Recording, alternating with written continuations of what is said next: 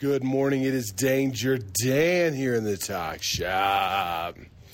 I'm currently in Cotopaxi, Ecuador. Me and Brian Helm are fixing to climb a volcano. It's going to be fucking wild. Fucking way chillier than I thought it was going to be. We are at 11,000 foot right now. But today's show, I sat down and talked with Jace from the Fast Life Garage. You may know him from the Fast Life Garage podcast, or Fast Life Visuals, or Fast Life Paint, Fast Life everything.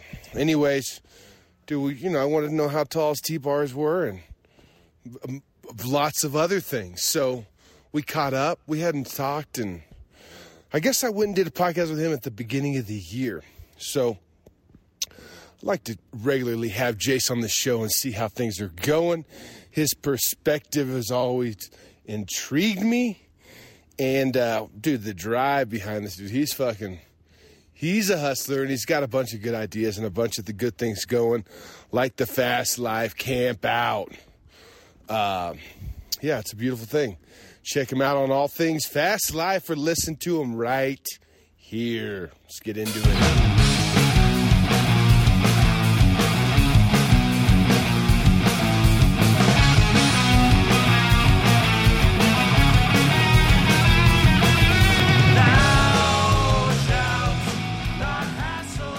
So it's a brisk morning. Dude, the bike's running fucking good. It seems like every time I pull off the wheels and put them back on, I do something wrong and it's in limp mode again. I don't know if I put the front wheel on backwards or what. I'm going to jack with it this morning. But, yeah, did some maintenance. Did an oil change yesterday on the Pan Am. What else did I do? New tires. I fixed the controls and, I'll get into all that shit later. But I did some maintenance, and me and Brian hit the road. Brian is on a super, what is it? Not a super, it's an Africa Twin. And it is tall for him. He's tiptoeing around low speeds. I imagine this bike's going to hit the ground a couple of times this trip. It's going to be fun. It's going to be lots of fun. I want to thank Ecuador Motorcycle Rental for making this happen for us. They put us out and gave us some good spots to check out, and it's going to be rad. It was nice to get out of the city yesterday and get on the road, dude. This show, like all shows, is brought to you by MCShopTees.com, your T-shirt of the month club. The only way to support every local motorcycle shop. It's like a magazine subscription, but you get a T-shirt. That's right, a T-shirt, a one-off design T-shirt where I feature a different shop that I find. Every single month, we find a sweet artist to do something fucking cool, and we print it once and send it straight to your house. You got, you can get men's sizes, women's sizes, kids' sizes. You can change them up month to month. You can buy 3-month, 6-month, and 12-month packages as well. This month's featured shop is Easy Company out of Worcester, Mass. I had them on the show recently. Maybe that was the last podcast I did. And super rad dudes. They just built a fucking badass knucklehead for Virginia City Roundup. And those guys do custom builds, custom parts, full service, tire changes. I mean, whatever you need. Hit them up. Follow them on the gram. And they got a YouTube channel. So super stoked to feature those guys. Easy Company, and Daniel Sheridan, actually, the art showed up yesterday, and it's fucking rad. I hope you're signed up, because if you didn't sign up before the 1st of this month, you're going to have to wait till next month, and I don't know. Actually, I think I do know who we are going to feature, but I'll keep that a secret for now. So, MCShopTees.com, dude. If you want to support the show and you've got too many T-shirts already, go to DangerDansTalkShop.com. I actually did some changes to the website recently, and I'm hoping to use some of the, stories from this trip and make like a blog, post some more pictures there, really. Thanks to Bear from Motorcycle Sherpa. Anyways, go to DangerDanceTalkShop.com. Sign up for the Patreon. $5 a month. Get you a chance at winning badass shit, dude. I got a $100 gift card from Lowbrow Customs to give away every single month. And I'm talking to Bear about possibly doing another trip. Last year it was 2 years ago, we gave away a trip to Nepal thanks to Motorcycle Sherpa. That's right, dude, and I'm going back in November, and I couldn't be more stoked. Go check out Motorcycle Sherpa to fucking learn how you can go explore the Himalayas on a motorcycle. So, dude, that's going to be sick. Anyways, I'll figure out the details and get something worked out, but go to Danger Dance Talk Shop and sign up for the Patreon so that you can be a part of that super fucking awesome opportunity. Or just go sign up and go on the trip. Dude, I'm really, really excited about going back to Nepal. It's going to be a lot of fun. Let's see what else is happening. I flew down. The state of Ecuador is not protesting. The roads were not blocked. It's crazy still seeing, like, the burn marks in the street, though. Like, from the roadblocks that were there before. It's pretty fucking wild. But me and Brian are going to work on getting, some photos and some video to share this trip with you. Go to Danger Dance Talk Shop, and hopefully at some point I'm going to put like a email collection thing on there, like where you can sign up and I can send you emails. And yeah, I'm going to try the newsletter thing out. I think right now I'm just probably going to send them all to the people that are signed up for MC Shop Tees because I have their emails. Everybody who is or was. And we'll go from there. But let's get into this podcast with Jace. Make sure you check out Fast Life Everything on the gram. He's got his photos, his paint jobs, his podcasts in the Fast Life camp out up at Adam Sandoval's campground, which I cannot think of the name of his campground right now. But anyways, enjoy this. Hey, you've done this before, but I like to work on that because I'm still trying to figure out, at first it was just, hey, there's a chance nobody hears this. There's a chance a lot of people hear this. Is there anything you don't want to talk about? Yeah. But then I started, seeing people just, not say some things or just being quiet, and then as soon as we get done recording, they got questions for me, and I'm like, hey. Yeah. So now I'm like, all right, this isn't a one-sided deal. It's a conversation. We're catching up. Yeah. Yeah. I know what you mean. You've done this. You've done this before, Jace, with the Fast Life podcast. Dude, it all started right here on this table. It fucking did, dude. Table didn't have near as much shit on it then, did it? Yeah, there wasn't a motor on it at the time. Or a fucking short block. There might have been a shovel head or something. Yeah. No, I don't think there was. I think I had a clean. Yeah, I was thinking about it when I drove out here because I remember that night, that very first podcast, you asked me to be on it. And I remember that I took a job the next day for Misfit. Yeah. And I was about to start working for someone for the first time in 10 years because I've been on my own and shit. And, of course, that job only lasted about a week before I quit. But it was just a very weird time. Like, I was kind of tired of being self-employed, and I wanted to find, a steady paycheck but still be in motorcycles and shit like that. And I just remember driving out here. It was nighttime. It was in March. I remember like it was yesterday. And, really? Yeah. And drove all the way out here, sat down, told the first version of my life story that I've now done about 20 times with other people over the years. I've kind of refined it, you know what I mean? You? I feel like you do. I mean, oh, absolutely. You know what I mean? You tell it for the first time, but then once you've done other people's podcasts enough and then they ask you that question, like you just hit the cliff notes better. Yeah, you start leaving out some of the shit that you were kind of working through the first couple of times, and you're like, now that I don't have to go down that road. Yeah, that road really leads nowhere.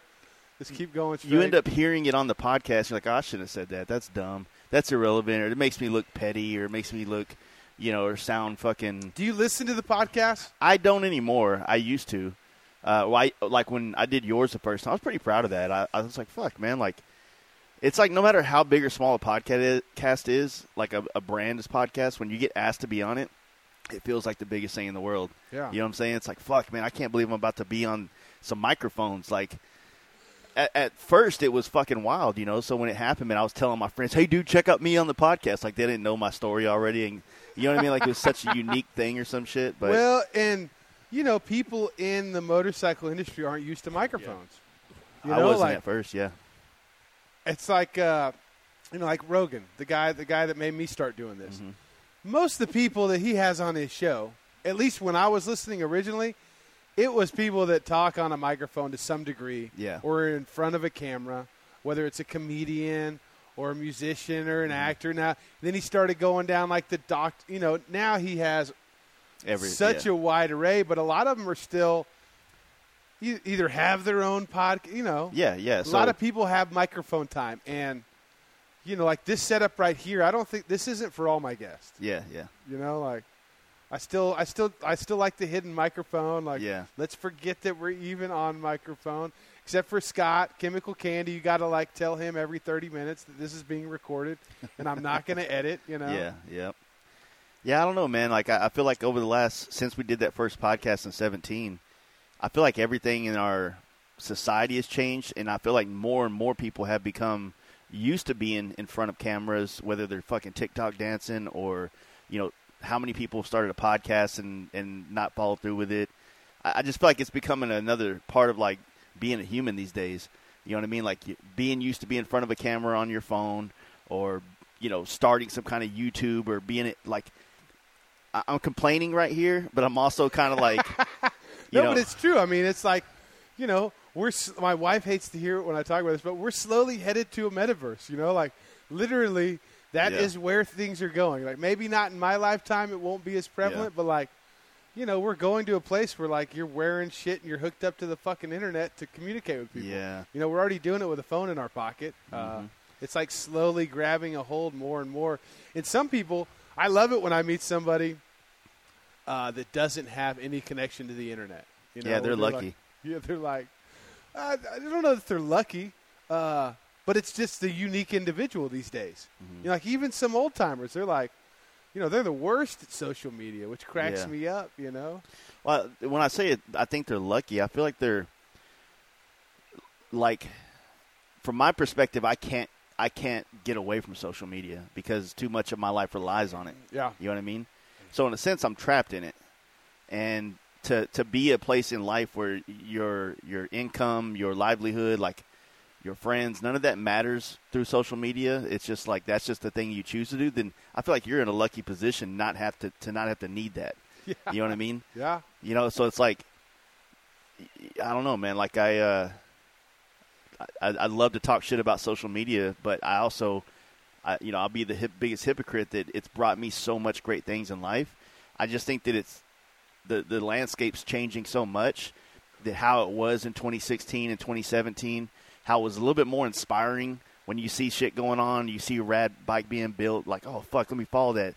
You know what I mean? It was smaller. It was more intimate. You know what I'm saying? And now it's just this, you post a picture and you get 40 dudes asking you what size bars those are and what fucking fairing it is, and it says it in the goddamn post. And then it's just this constant, mindlessness. You know what I mean? And I don't know. I don't know. I love it, hate it. Yeah. Well, I think, man, I've tried to not rely on it. Smart, yeah. Tried to not rely on it. Now I think it hasn't worked out, or it's worked out. But I'm saying maybe I could have monetized some things better, or could have. There's part of me that wishes I would do more to create a viral picture, or do I know that would give my kids a sweeter dirt bike, yeah.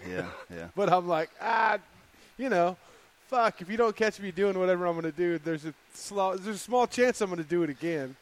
I mean, from the outside looking in at you, I feel like you've become more of a draw for brands to want to work with you. I've noticed that over the time. Maybe it's just my outside perspective. I don't know all the details between them, but when you're out there doing all the shit that you do and traveling and being a part of this, it's I see you running around at Sturgis, you know what I'm saying? I see you, doing throwdown stuff. Harley's reposting things that you do and shit like that, or people that I know at Harley, they all fucking like you and shit like that. You know what I'm saying? So it's in a sense, like instead of you trying to be the one to make something viral, like you do shit that is kind of viral, and the more people that like get around you and start exposing the type of shit you do, I think that it's gonna 100% kind of catapult your whole brand and everything. I think you're too busy doing shit to be like, oh, let me go set up the camera and say, hey guys, welcome to Danger Dan's 101. Oh, dude, I got so much video too. You have no idea how many fucking what are they? Fucking cards, whatever the SIM cards. They're not SIM cards. They're fucking fuck. I got 40 of them in my car right now. I got a ton of them filled with video. Micro SD cards. SD cards. Yeah. And, like of my trip through Mexico, Central America, I got tons of fucking sweet footage. Like. I did recently in Sturgis. I sat down with the guys from Grand Teton Harley Davidson, which have just been. Yeah, I heard they helped you out a lot on your Pan America. Oh, they've just been helping me out. Period. Ever since I met them, and fuck, they showed up to the Mint and caught a bunch of sweet footage for that. I hit them up with the Mint. I was just like, hey, we're going to be doing some cool shit, and it's going to be a lot of fun. And I'm not going to document it very well at all. If you guys would like to come down here and do that way. I have a place to, enjoy this memory one day. Yeah. Come on down. And they were fucking stoked to do it. And, but, yeah, I mean, they've helped me out with, tires, fucking batteries, just knowledge, or just, when I'm freaking out because my bike with a computer in it does something funny, I'm call them up, freaking out, oh, my God, it's not working. And then they're like, all right, just calm down. What'd you do? And then I turn the button on and it starts working. Yeah. You forgot to unplug it and then plug it back in. Whatever it is, it's lucky for me, I haven't had any serious problems with my bike. Yeah. Even when I thought I did. On the beaches of Costa Rica, I got that thing fucking tore apart. I think it's a starter clutch, or I think it's all this dumb shit. And finally I'm like, fuck it. I'm going to go home and get some parts. So I went home. Idaho Falls, Grand Tetons, they send me I don't even remember what they sent me. A starter clutch. They sent me a bunch of shit and a fresh battery. And they were like, just put the battery in before you do anything else. Yeah. And sure enough, I put the battery in and the fucking thing worked just fine. Before I left on this trip, I changed two things. Yeah. Which is what I do on my chopper before I go on a trip. I put a new battery in and I do new tires. I put a battery and I put tires on that fucking bike. Yeah. The battery crapped out and I put the front wheel on backwards and had it in limp mode for the first fucking So that was why countries. It was? Yeah. Okay, yeah. The front wheel was on backwards. And it's there's no, I mean, maybe there is something, but I didn't see it. I mean, I noticed later on one of the spacers on one side is recessed just a cunt hair for the Speedo. That was the whole fucking limp mode situation. Sense.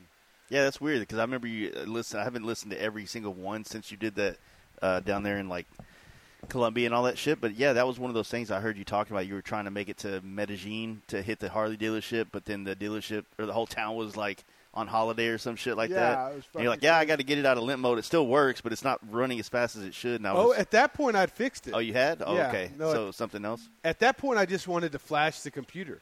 Just an update, I don't know, just because I can, and I wasn't sure when the next one I was going to see was. But it wasn't it was close, so I just kept going. It was, How, one of the things I did, wanted to ask you about that trip, because that's kind of that kind of trip that you're doing, or I think you're kind of still in that trip, aren't you? Yeah, I'm going back to Ecuador on Tuesday. Yeah, so this whole situation is kind of very, very – it's something I really want to do in my life at some point. Yeah. And you've crossed the border many times down into Mexico, but I feel like that's always been the scariest part for me, and just the unknown aspect of it. You know what I mean? I've never even attempted or tried or even thought about it. It's almost like I want to skip all that and just go to – it's probably worse down there in some spots, but, No, dude, honestly, that was what so originally, yes, I wanted to do this trip. Yeah. 4 years ago. I want to ride through I don't want to skip Central America. I want to ride to South America. And then I fucking went to Nepal, right? Remember that? Flew over there and did a fucking tour. There was a guide. Bear and Booty had all the places to stop, all the places to see. All we did was ride bikes and have fun. Yeah. And I was like, Well, fuck, right? Like that's how that changed the way I travel. Like if I'm going to be away from home, I'm just going to go. Yeah. I'm going to fly to Columbia and ride around Columbia, spend a week there or 2 weeks, then come home, and then the Mezcal Moto Rally, which I brought some fucking Mezcal Moto Rally mezcal back from Mexico, and I want you to try that. Is it in here? Yeah, that was the brand that sponsored it. This is the farm I stopped at on the side of the road. So we'll try that in a minute. But the Mezcal Moto Rally, it came up, and It's got like a, what is that? Like, what's it kind of based on? What kind of liquor is it based out of? some mezcal, Is that what that is? Whew. It's got a little, smoky cactus. yeah. I taste the smoke for sure. But yeah, the trip just fucking, it turned into me going to see a friend in Costa Rica because I was Yeah. going to be halfway there. I didn't even think about the 4 borders I was going to cross. If I would have looked into it, I wouldn't have done it. Yeah. Because it's just fucked. I mean, so I guess what I'm getting at is, yes, I wanted to do the trip like that. Mm-hmm. But after time, I was like, no, I don't. There's no need for me to ride through all that shit. I'd rather go down and focus on one place. Yeah. And really. That's a unique way to do it. I mean, I don't know that I've ever really thought about doing it that way, rather than maybe taking a complete here to Argentina or to the bottom, like a break in the middle. You know what I mean? But not bam, go and then do it all. Yeah. It makes sense.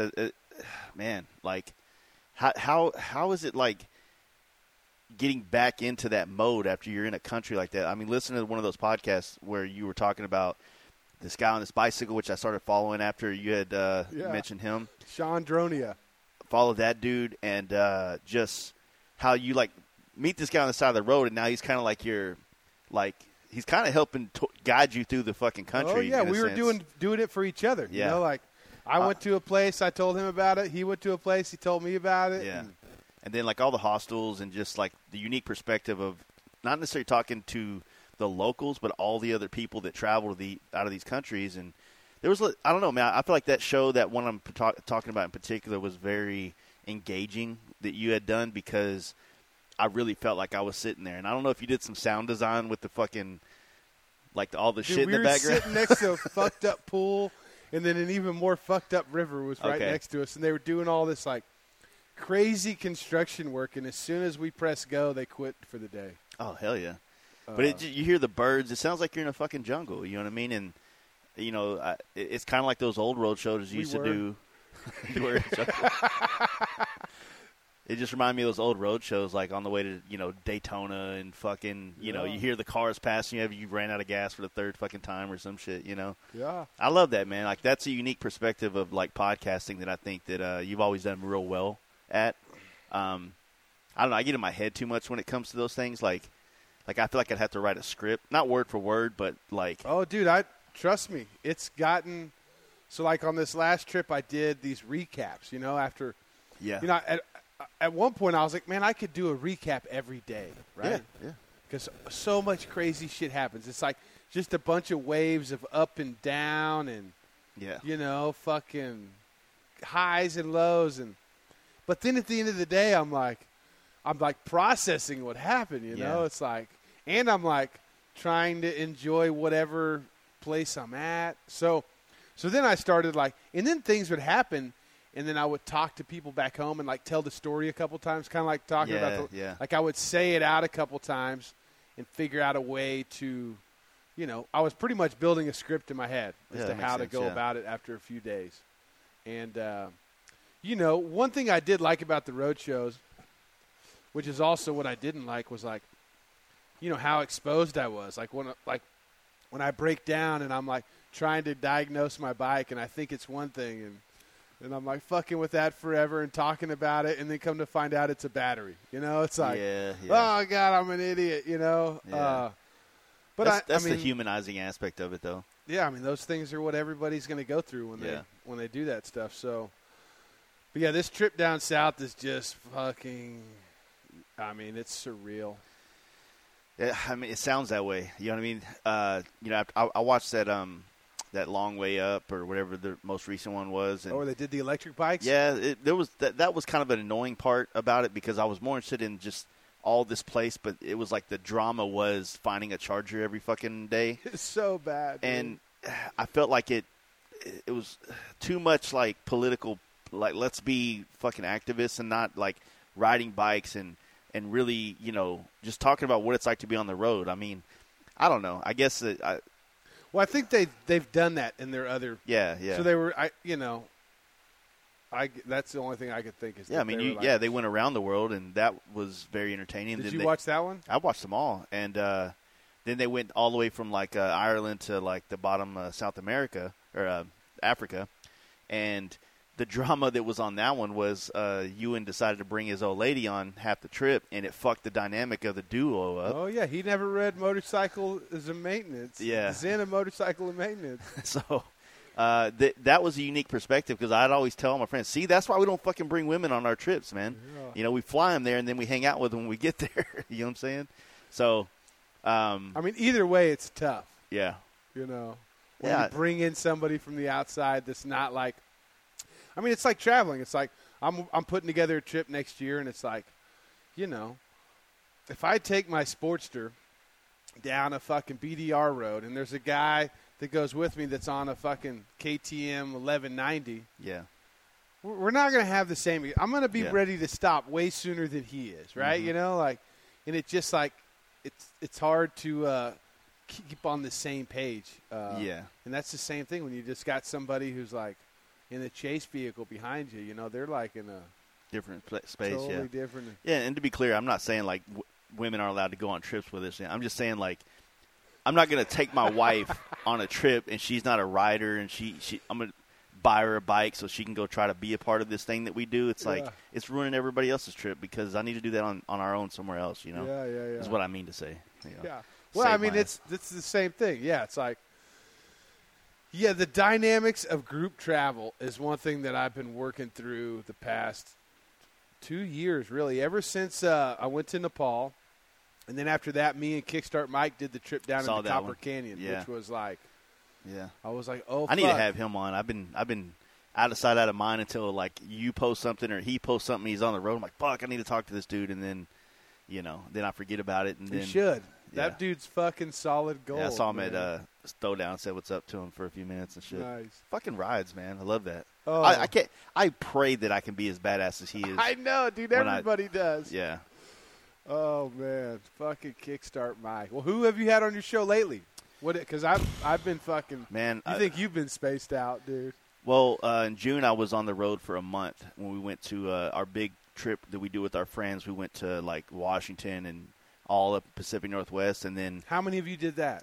8 of us. So every year, me, 7 other dudes, we do a trip somewhere. The in same America. 7 dudes. Yeah, that's sick. It didn't start that way, but we've kind of chiseled into that. One year we did like 10 people. One year it was 9, and now we're kind of like we have a good set.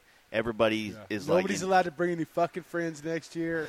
It's bringing someone new in every once in a while. It's okay. Like it just really depends. Like you get the right dynamic, the right kind of. So do you guys have a group vote? Like, yeah, I mean at this point now we're pretty much everything but an MC. Yeah. You know what I'm saying? But so we were on this trip, and this is the 4th year in a row that we've done a trip like this. Last year we went to Maine and all that stuff, and this year we did Pacific Northwest. So all we have left is the Midwest as far as knocking out all 50 states together as a group. Well, halfway through this thing, I split off and went back to California in NorCal, and I started doing podcasts all the way down and then hit Born Free. So I total was on the road for 29 days. Damn. And, I kind of wanted to do that. The opportunity came up. I was kind of worried about being away from my family, my wife, my kid, and shit like that. Just being away from my shop, my business. But things worked out. It was a good opportunity, and I wanted to try it to see. I was like, I'm either going to love it being on the road this long or I'm going to hate it. You know what I mean? So I fucking loved it. Yeah. So it was amazing. My buddy Jaden said it best. It's like every day was Saturday.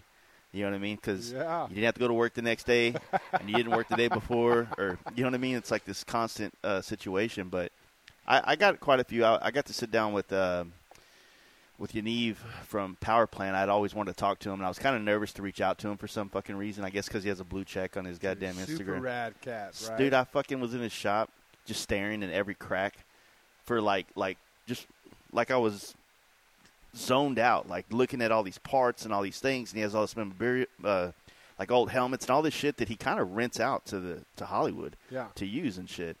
Of course, he was starting his Virginia City build at that time, and I just something about being at his shop right there on Melrose. I felt like I was plugged into something kind of special, and I love that aspect of it. Got to sit down with Daryl Bassani, the owner of Bassani Exhaust. He's old man now, but dude kind of started crying a little bit on the podcast, just talking about his life and kind of how the dynaculture saved his business from going under. Yeah. So, I mean, I wouldn't say crying. He got a little teary, and you can kind of hear it in his voice. Emotional. There we go. Emotional. Emotional sounds way more manly. Yeah. So, and then a handful of other, great dudes. I mean, there was a handful of good podcasts on that trip, and since I've been back, it's kind of been more of a homies, shooting the shit. I took a page out of Rogan's playbook. I'm like, I want to have the people on that interest me, just like you do, but because I can't always be on the road and I can't always get them in, and I don't like doing phone podcasts. Yeah. I wanted to create a cast of characters. I wanted my own Bert Kreischer and my Tom Segura and my, Ari Shaffir, those guys that I can have in the podcast, studio any time of the year and always get something interesting. Mm-hmm. Whether it's just us being bantering, going, fuck with each other back and forth, or, recapping some event that we all went to, or pulling up 10 things that are going on social media right now that we want to fucking just talk shit about. And ironically enough, those have become very successful episodes for us because the return guests, they start to get a lot of people might like that guest or those guys or us together as a group. And you just, it's done well for our podcast to be able to have that kind of dynamic. Absolutely. Yeah. So tell me about the trip. You and 7 dudes ride to the Pacific Northwest. Mm-hmm. Were you camping? How many miles were you guys doing a day? Did you set a map? Did you map it out, or was it? So we kind of do that. So what we do every year is, and it's just an excuse to get together and drink and talk shit. But we have a meetup usually in December, and all the guys will come out usually in my shop or something, and we kind of know our direction. Everybody comes to the table with shit they want to see or do or check out, right? And then we all just sit there. I have that big screen and I sit there and I hook it up to the computer and I pull up Google Maps. And then we just go through the list. Sometimes it takes 12 fucking hours sitting in that room. You podcast this whole thing? I should, but there's too many mouths and too much shit going on back and forth that it really gets tough too to muddy. Listen to. Yeah. But we sat there and, we just go through the whole thing, and it's like this. It's a really awesome thing to say it. And when you leave out of that room, we know – we have an idea of where we need to get to for the first couple of days. We try to, because there's 8 of us, you have to be a little bit more planned with your trips. You can't just freestyle every day, because if you want to go camp somewhere on the coastline of California, if it's you by yourself, you can go tuck behind some rocks somewhere and fucking sleep off in the cut. But if it's 8 of you, you know what I mean? It's a hard thing to do. So you end up having to book campsites ahead of time, and those become more the things that you're kind of stuck to that. The other, hotels, things like that, we can push to another town or we can stay in this town and make whatnot. But, I mean, our goal this year. So the camps, the pre-planned campsites are the hard stops. Yeah. There's 2 days to get to that campsite. We have booked for this day. Mm-hmm. We'll stop somewhere in between wherever it works out. And I have a lot of friends out in Cali and even up in the Pacific Northwest. So some of them just opened up the houses and we just mobbed in and fucking – I have a buddy that has a house in a Discovery Bay. It's kind of in between Stockton and what do you call it, the Bay Area, if you will. But Discovery Bay is on the delta there, so every house has got a boat, slip on the back of it and shit like that. And my buddy's like, yeah, man, I got a trap house up here if you want to come hang out there. And I'm like, all right. I thought he was joking. It's a fucking straight up trap house. You open the goddamn cabinets, there's nothing but weed in it everywhere, and everybody's doing coke out on the balcony at the water. And it's just I'm like, okay, then I guess we're partying here tonight. And so it was a good time. We have a good homie, Bruce, who he lives on top of a fucking mountain right on Hood River, I think or White Salmon. It's right on the Columbian River between Washington and Oregon. Okay. And so, he just like, hey, man, if you guys want to all camp here, cool. Of course, it was fucking pouring raining, so we had just all mobbed into his living room. But it was just badass, man. Like, people opening up their houses to us like that. And, it's like I said, if it's just me, it's easy. That shit's all over the place. You almost don't even have to get a hotel room. But, 7 other guys, and we're pretty thick. You know what I'm saying? So we take up a lot of space. And we definitely raise the temperature in the house. So, but no, I mean, that's kind of, it's the same thing. It's like, our goal as a group is also to go international at some point. We just don't know exactly how. Most of us have DWIs, so we can't get into Canada. We want to do the Mexico thing, but we don't know how, you know what I mean? Like, do we want to go on our nice, pretty, custom-painted bikes down to Mexico, or we want to get something a little bit more inconspicuous? Like, there's a lot of those things up in the air, and I don't know. Dude, I wouldn't be scared of Mexico. Once you get past, like, the first 60 miles at the border, you're pretty much good. The one problem you may run into is, like, the partying aspect. Yeah. Like, you just get a hotel and go there and party, book the fucking hotel with the bar. Yeah. You don't want to be out, like, bar bouncing unless you find somebody. And I would imagine that there's people down there that listen that would fucking can connect. Steer you in the right direction. And listening to the locals, it'll go a long way. I think we're going to try to do something over on, like, I guess on the Baja side of things soon. Probably not like not the El Diablo run or anything like that, but we got a lot of homies in San Diego, and they go in and out all the time. So I figure, like, hey, why don't you guys escort us down and show us the spots, and we'll kind of go do that, and that'll kind of get our dick wet. Go down there to Papa's and Beer. Yeah, I heard about that place. It's like in Ensenada, I think. Yeah, I don't know. I'm still. Or fucking do a motorcycle Sherpa trip, dude. I thought about that. I mean, really, just all you guys book it and go fucking ride the Himalayas, or find, like, I'm working with a tour company right now in Ecuador called Ecuador Motorcycle Rental. Mm-hmm. And what they do is they, like, have a fleet of fucking dirt bikes, adventure bikes, and then you can do, like, a self-guided tour where they just, like, they literally give you GPS routes, they book all your hotels, and you guys go off on your own. Yeah. Or you pay a guide to go with you. And, and, like, I mean, Colombia is where you guys need to go, dude. Yeah. Fucking Colombia was so sick. And there's, like I said, there's beautiful women from all over the world traveling by themselves. Yeah. With all their shit on their back using public transportation. You guys could go down there and rent some motorcycles and be fine, Yeah, that's kind of like, I guess, the thing that we don't realize, that people backpacking is a very common thing in all cultures, if you will, if they can get out of the country. And I don't know why there's, like, this thing in my head where I feel like we're special or some shit, like we're going to get fucked with the most or something like that. I don't know. I mean, you will with that attitude. Yeah. I feel like I'm going to will it into existence or some shit. You'd be like the big Meese of the trip, dude. Just fucking, like, he's got this magnetism to negative energy. He's just, like, bringing it in. People fucking with him. But, I mean, just take some chances. I mean, here's the thing. There's always some shit that can go wrong. Yeah. That is. I'm really in love with, like, solo stuff right now, too. You know what I mean? And so, as much as I'm thankful to have a badass group of friends that I can travel with and kind of keep me motivated to do shit, I love coming into, just riding by myself.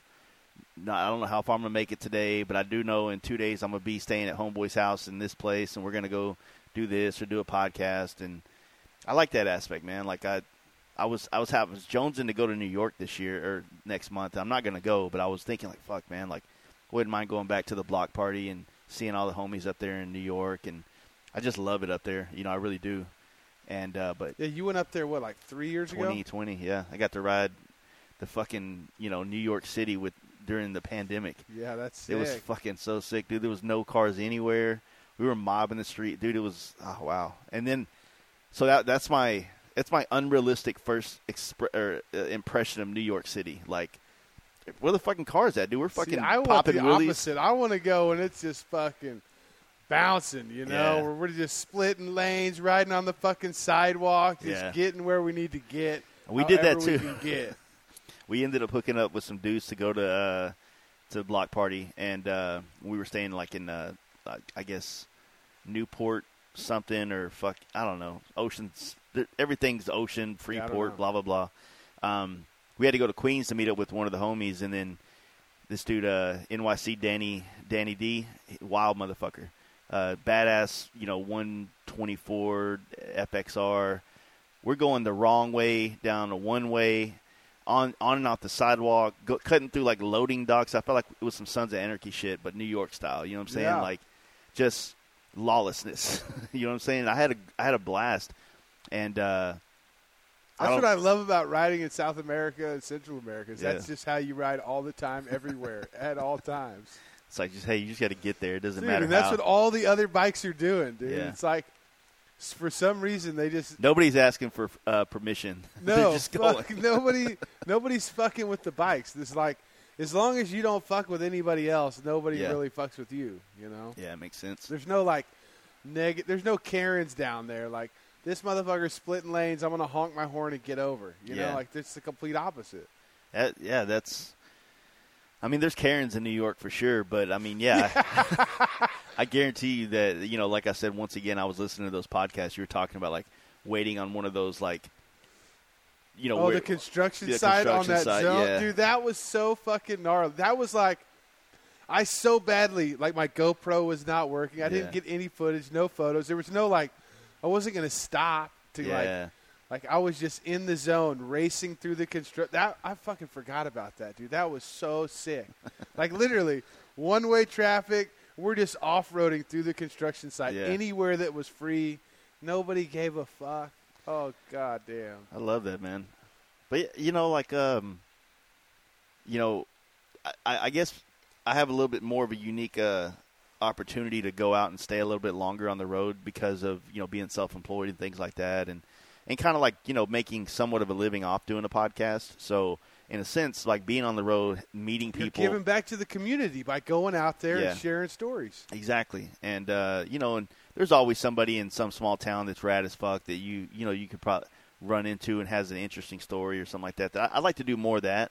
I don't do it as much as I should, but That's my favorite. It's just Yeah. just rolling up with random people. yeah, Or like when you're riding and somebody like you find somebody that's going in your pace and then you Mm-hmm. roll with them for how on the way back from Sturgis, dude. This guy on some kind of fucking Honda or some fucking like it was an old school street bike, like not Yeah. quite like a crotch rocket, but in that vein. Not Okay. too old. It wasn't a cruiser, but it was like a get down. yeah. And, dude, I fucking chased him down. Like, I saw him, like, 10 cars ahead, 15 turns. I finally catch up to him, and he's, like, turns back and looks at me and just takes off. And I just fucking hammer down. Now we're just, like, rolling down the fucking solid yellow lines in between cars Yeah. going both directions. And we get to the next town. And he pulls into a gas station. He pulled in just to talk to me. I needed fucking gas in Yeah. my chopper, And he came up and he was so fucking stoked. He was like, not many people can fucking roll like that, much less on a fucking piece of shit chopper like this. He was so stoked. That's awesome. It was so fucking awesome. And what's funny is I thought it was a girl. For real. Like, I got up close and I was like, fucking pink helmet, like, thin body, legs. I'm like, damn, this girl is rolling, dude. Ended up being like some 60-year-old dude, you Yeah. know? Yeah, that's those are always fun, man. Like I've had so many of those things where you're riding somewhere and dude, it's always crazy because I would see like pulling a gas station out in the middle of New Mexico. This will be like on a solo trip, and like there's a dude on a bicycle that's got the saddlebags on the front forks and on the back, and you can't like not go say hi to this dude and Not ask at him all. where he's from. And I'm sure he might get tired of it. Like, oh, everybody's asking Oh, him. it's just like "What the do you, why are people you that doing come that?" up to me, hey, Yeah. nice Sportster. Yeah. But the older I get, the more I'm intrigued by what compelled him to want to do that. What compelled this guy to want to walk across the country or ride. I mean, maybe he's just fucking insane, or maybe he's just like, this is my escape from fucking, taxes and goddamn credit scores and, bosses and bitchy wives and Dude, shit I like met that. a guy like that on the way to Sturgis. Mhm. There's a dude with on a bicycle with a trailer behind him. He's on one of those sit-down bicycles. Oh, shit. So I blast past him, and I turn around. I come back to see if he's okay. He's like, nah, man, I'm fine. I'm just going to set up camp. He's like probably 6'6", 6'8". God damn. Super skinny. He'd been on that bicycle for 22 years, dude. Holy shit. Everything he owned was in that trailer that he built. Yeah, that's – when I was telling you about being on the road for a month, after, following and knowing of Scooter Tramp Scotty for so long, it's kind of like his stories of, like, when he first went out, he went out for, 2 weeks, and then it was a month, then it was 2 months, then it was 6 months, then it was a year. And I was like, part of me really loves that idea of that lifestyle, of just being on the road, but also, there's a big part of me that I love when I've been gone for a lot. The missing home, missing my wife, missing the life that I left. Like, to me, that's almost like a reignited fire, to get home. And I feel like I come home like a different person. Yeah, I think traveling like we get to do, with a home to come back to, is monumental. I don't know that I would do it. I mean, obviously. If I didn't have a home, I don't know what I'd do, but probably just be fucking smoking dope, selling my bike for drugs. But yeah, I think that's what makes. I mean, I tell my wife this all the time. Sometimes it's just to butter her up, but I really do believe that like the best part of the trips is coming home. Yeah. And like I don't know, the traveling just wouldn't be the same if I was like just out with no goal, no like. With nothing to come back to. I don't think that we can even wrap our heads around that.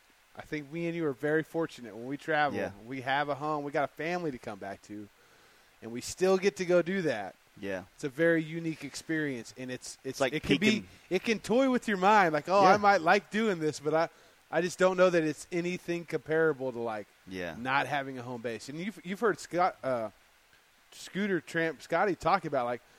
He carries his home with him, and he goes to places and sets up a home base. Yeah. Because that's like that's really important to have. Yeah, and that's like I said, it's like we're peeking behind that curtain of what it's like to be on the road for an extended period of time. You know what I mean? And it's all enticing at first, but if I kept doing that and pissed away my home life and didn't have a wife anymore and my kids are grown or whatever the case may be, then an ignorant man, I think, would be like, fuck yeah, now I don't have any responsibility. I can go live my life like that. But I think that, like you were just saying, it changes the dynamic of what it means to be on a road. You know what I'm saying? Like, it's not an escape. Yeah, yeah. And, I mean, I would love to do this stuff with my wife. Like, if she was to ride or she wanted to get out there or if she ever wanted to get on the back, there's a part of me that would love that experience. Like, I don't know if I'd love it as much as, having a passenger on my bike. I don't think I'm going to like that as much as not having a passenger on the bike. But, what it's like, man. Like, when you see these small towns, like the places you describe on your podcast, like being out, even if it's just in America, like, I like that feeling. I like pulling into that gas station on a Tuesday and everybody's going to work, and I'm just kind of on my own pace, on my own time. Like, I'm just – I'm going to grab a honey bun real quick and a Monster or some shit and shoot the shit and then scoot down the road and maybe turn over here if there's something cool to see. Like, I love that feeling of not being plugged into the world's matrix, if you will, on a motorcycle, just living my life like there's nothing but Saturdays. You know what I'm saying? So, I don't know. I don't even know how the fuck I got into that little rant, but, It's exciting. It is. It is definitely exciting. I'll tell you what was exciting is that last trip I took the guys on. We did Kickstart Mike's Dream Trip. Oh, shit. Dude, and we rolled with the fucking chase vehicle that had coolers and food, set up camp, fucking cooked amazing dinners. Yeah. Oh, dude, having a chase vehicle was a game changer, dude. Maybe it's like what's having about 6 baggers together. You can carry a lot more shit in 6 baggers or 8. I was talking to somebody. Fuck, I think I was talking. God damn it, I can't remember who I was talking to recently, but I don't even know if it was Southern Throwdown or not. But I go through waves of having chopper fever, right? And right now it's pretty bad. So I think it was, being at Yaniv's shop and seeing all his bikes. I've always been a huge fan of that style, and I think it's when I first met all you guys back in 16 and 17, I knew what a chopper was, but I didn't know the world of choppers. I didn't know all the differences between frames and tanks and styles and fucking all the shit. I didn't know. It was just like, oh, that's cool. That's a shovel head. Oh, that one's got this weird thing in the front of the cam chest. What's all that? You know what I mean? So now that I've kind of been around it long enough and met some people and learned all these different things and kind of shaped what I think is something that I would want to try. Like, I'm at that point where I kind of want to. You know what I mean? And but I'm also torn because there's two starters that I want, 2 starter bikes, right? Either an FXE and go from there, like a 81, 82. I don't give a fuck. I'll put a fucking Evo motor in it. It's not about the motor to me. It's just the stance. It's everything, how it looks, and or an 82 FXR, which I would love to have. I've already been talking with Al Emerson a little bit. One of my favorite builders, by the way. He's fucking bad, dude. And have you had him on the podcast? No, I was actually going to be. So I was going to be going to Milwaukee this weekend, and I had planned it to go do a whole Iowa run, just in my Jeep, because I was going to go take a bike that I painted up there for them. But a guy in New Jersey bought it, so I'm going to end up going to Nashville instead in 2 weeks. So that kind of went off the table, but we had it all set up. But now I'm going to have to make a special run up there. Because there's a couple dudes up there in Iowa. Iowa, fuck yeah, there is. That I want to talk to. You need to go talk to Jeff Wright. Isn't it Jeff Wright, Church of Choppers? Is that his name, Jeff? Yeah. So I was, I got a connect that knows him that I was going to get to reach out so that whenever I cold Instagram message this guy and say, hey, can I have you on the podcast? He would, be more reluctant to respond. It's crazy. It's like in some circles, like, people have heard, like when I reach out to people to get them on a podcast, they've heard of you, and it's like an easy, like they're like, fuck yeah, dude, I'll fly to you right now. You know what I mean? I'm like, well, shit, come on, let's go. And sometimes it's like pulling teeth just to like try to get them to care, you know what I mean, or want it or whatever. And it's just me complaining, but sometimes it's like, fuck, man, like, maybe it'll help you out. You might not need any help, right? But maybe this is something you can put back out there in the world, like this shit. All you gotta do is just move on, dude. Yeah, that's it, for real. You can't dwell on it. Yeah. It's like, one day they'll come back or they won't. It's like shops with MC Shop Tees, like when I reach out to a shop and they give me attitude or start, naysaying or whatever it is. I'm like, hey, dude, no sweat. I just go to don't even worry about it. Yeah. No offense taken. Just move on. Yeah, that's those are little things that I'm trying to learn as a human. Mm-hmm. You know what I mean? Not to. I don't know. Like I get a little riled up about things, and I overthink shit and stuff like that sometimes, and it kind of puts me in a headspace where maybe I'm like, why don't you want to be on my podcast? You know what I mean? Instead of all right, man, no biggie, shit, no worries, y'all have a good one. Yeah, you know what I mean? That's it. That's how I need to be, but then I'm like, well, shit, does this dude not like me or something? Like, what's up? What did I do? What the fuck, man? Your internal dialogue is strong, dude. Yeah. I try not to do the fucking cold calls or messages. I try and meet people first. Yeah. But I think it's also held me back because there's a lot of people I'd like to have on the show, and I haven't met them along the way. Sometimes I reach out like, it's a tough one. Yeah. Now I know so many people I want to have on the show, but I don't want to do it over the phone. Yeah. And every second I'm just fucking riding my bike somewhere else, Well, I mean, for your show, like I said, it makes for a very, very interesting podcast, with those experiences. But in a sense that, in that way, I kind of envy you at times, with your podcast and the fluidity of you being able to do it anywhere at any time. And I have some of the same stuff, the same, I have that same, capabilities, but the video fucking hits hard, dude. Yeah, but I feel like it's also, it is, but I feel like it's now I'm trapped in it. if you will. Yeah. Like, I can go do podcasts on the road still, but I also feel like I have an audience on video side now that want that. And if I don't do it, then I feel like they're like, when are you doing the next video? That shit. But it's put like this. If I didn't have video at all and I just kind of stuck to – if I had a place to podcast like you do here at your house outside of the shop, like maybe I had a big enough garage or something else to do it in when I had people around, the rest of the time I could just travel. I mean, I make enough money off the podcast, not to cover my life 100%, but to knock out all the big bills. And the rest of the money I need to kind of get by and do shit, I can paint something, little helmet here and there, and I'm good.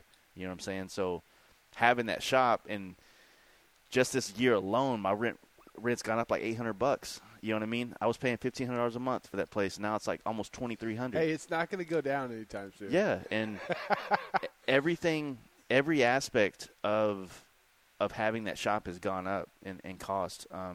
From the rent to the utilities have gone up. In my world of painting, you know, every aspect of painting has gotten more expensive. And, you know, rightfully so, I could just be like, well, okay, now instead of, you know, helmets are $1,500 to paint, now they're $2,000. But, man, like, it's such a quick jump in price that some people haven't been conditioned as a slow condition to go from $1,500 to $2,000, you know? Like in the bagger world of painting baggers, a lot of the more higher-end painters start around $10,000 to paint a bagger. And usually it's $3,000 or $4,000 worth of materials sometimes in that. So, you know, $6,000, $7,000 depending on is profit, or it's how much you're getting that you don't have to put out there to get the parts you need to paint it, right? It keeps going up, man, and it to the point where, like, it's not, you know what I mean? Like, I don't need $200,000 going through my bank account. 70 of it's for materials. You know what I mean? Yeah. And the rest, and then, you know, I don't know. It's just getting to the point where it's kind of, it makes more sense to just paint smaller things and not have a big shop. Well, I'm going the opposite direction. I'm going to have the fucking studio, TV, fucking camera set up. Yeah. At some point. I don't know where. I mean, I have some ideas, but, you know, it's like, I think we were talking about it. Slowly getting there. Yeah. This trip really kind of like, you know, kind of changed the trajectory I had going. Yeah. For the better, you know, or just changed it. You know, I feel like right now I'm just riding a wave. Yeah. Of, you know, of opportunity. And if that wave takes me, I'm just gonna ride that wave and see where it takes me, you know? Yeah. No, that's kind of what I'm doing too. I mean, like, I'm not hurting right now. The things that are kind of broken, they still work. So, you know what I mean? It's like I'm just gonna, like you just said, kind of ride that wave out. My dream thing, I think we were talking about this on when you were on my show last, is I want a storefront studio. Like a storefront, you walk in and there's like some helmets over there and some T-shirts and like kind of like Chopper Supply was for us here, but with the studio connected to it. Yeah. You know what I mean? And that's kind of like what I've been wanting to do for a while now. Are you teaching anybody else to paint helmets? Fuck no. My brother, we can't hang out in the same room for too long before we... Or he'll beat you up, start bench pressing you? Dude, he's a liberal, man. He can't fight me. Oh, man. He says things like mansplaining. But nobody else? Man, it's hard to find people that are interested in doing this type of stuff. You know what I mean? And then, you know, you might find someone that's interested into it, but they want to learn how to do the real flashy shit, and they don't want to learn how to do the basics of understanding how to paint. And without those, you can't really do the other. And so there's a patience gap, is what I like to say, between new like people. Amazon reality. Yeah, I mean, don't get me wrong. Like when I got into all this stuff, like I didn't realize that I was learning how to be a custom painter. I got hired to sand parts. That's it. My job was to wake up, pick up a piece of sandpaper, squirt some water on that tank, and sand it. There was no like, hey, one day you could be here. I did that, and I was exposed to these things, so I was able. It's what you do with that. Like I could just stare at this tank, or I can put one eye on that guy over there laying out flames and figure out how he's doing it, and then go practice it on my own. Or like if somebody wanted to come and apprentice, like, hey, you go help me out saying that shit, and then whenever I start doing some other things, I'll let you in on this. And so you'll kind of learn from both ends to the middle. The starting at the grunt work, hiring stuff we're doing, and it'll kind of come to the middle as far as teaching. But, I don't know. I mean, I haven't put it out there to ask people. And, if we were in LA or something, there's so many people out there that want to do this type of shit, and it's a much bigger market for that I feel like it'd be way easier to find an apprentice. Have you thought about moving out there? Couldn't you just do a podcast easily every single day with some fucking motorcycle historian or some shit? True. I've always felt like if I was just going to go be a podcaster, but if I was out there painting as well, I've always said that the reason why I don't have any beef with anybody out there is because I don't live there. You know what I mean? If I'm a painter in their backyard also, then next thing, because every painter out there hates each other.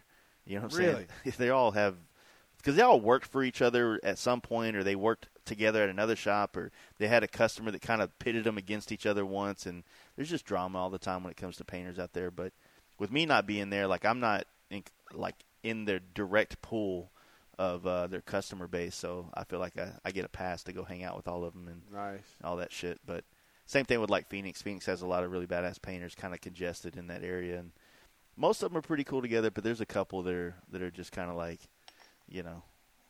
ready to shoot each other when they see. It's wild. That's just big money side of fucking the motorcycle industry, People are like, oh, man, you took that. The more I fucking see behind the curtain, I'm like, this is fucking Wizard of Oz shit. Oh, yeah. Dude. It's fucking crazy. It's Well, speaking of the motorcycle industry, what do you think of that new Harley Davidson? The ST, their new fucking. Oh yeah. It was a. So did you see that coming? Yeah, I leaked it.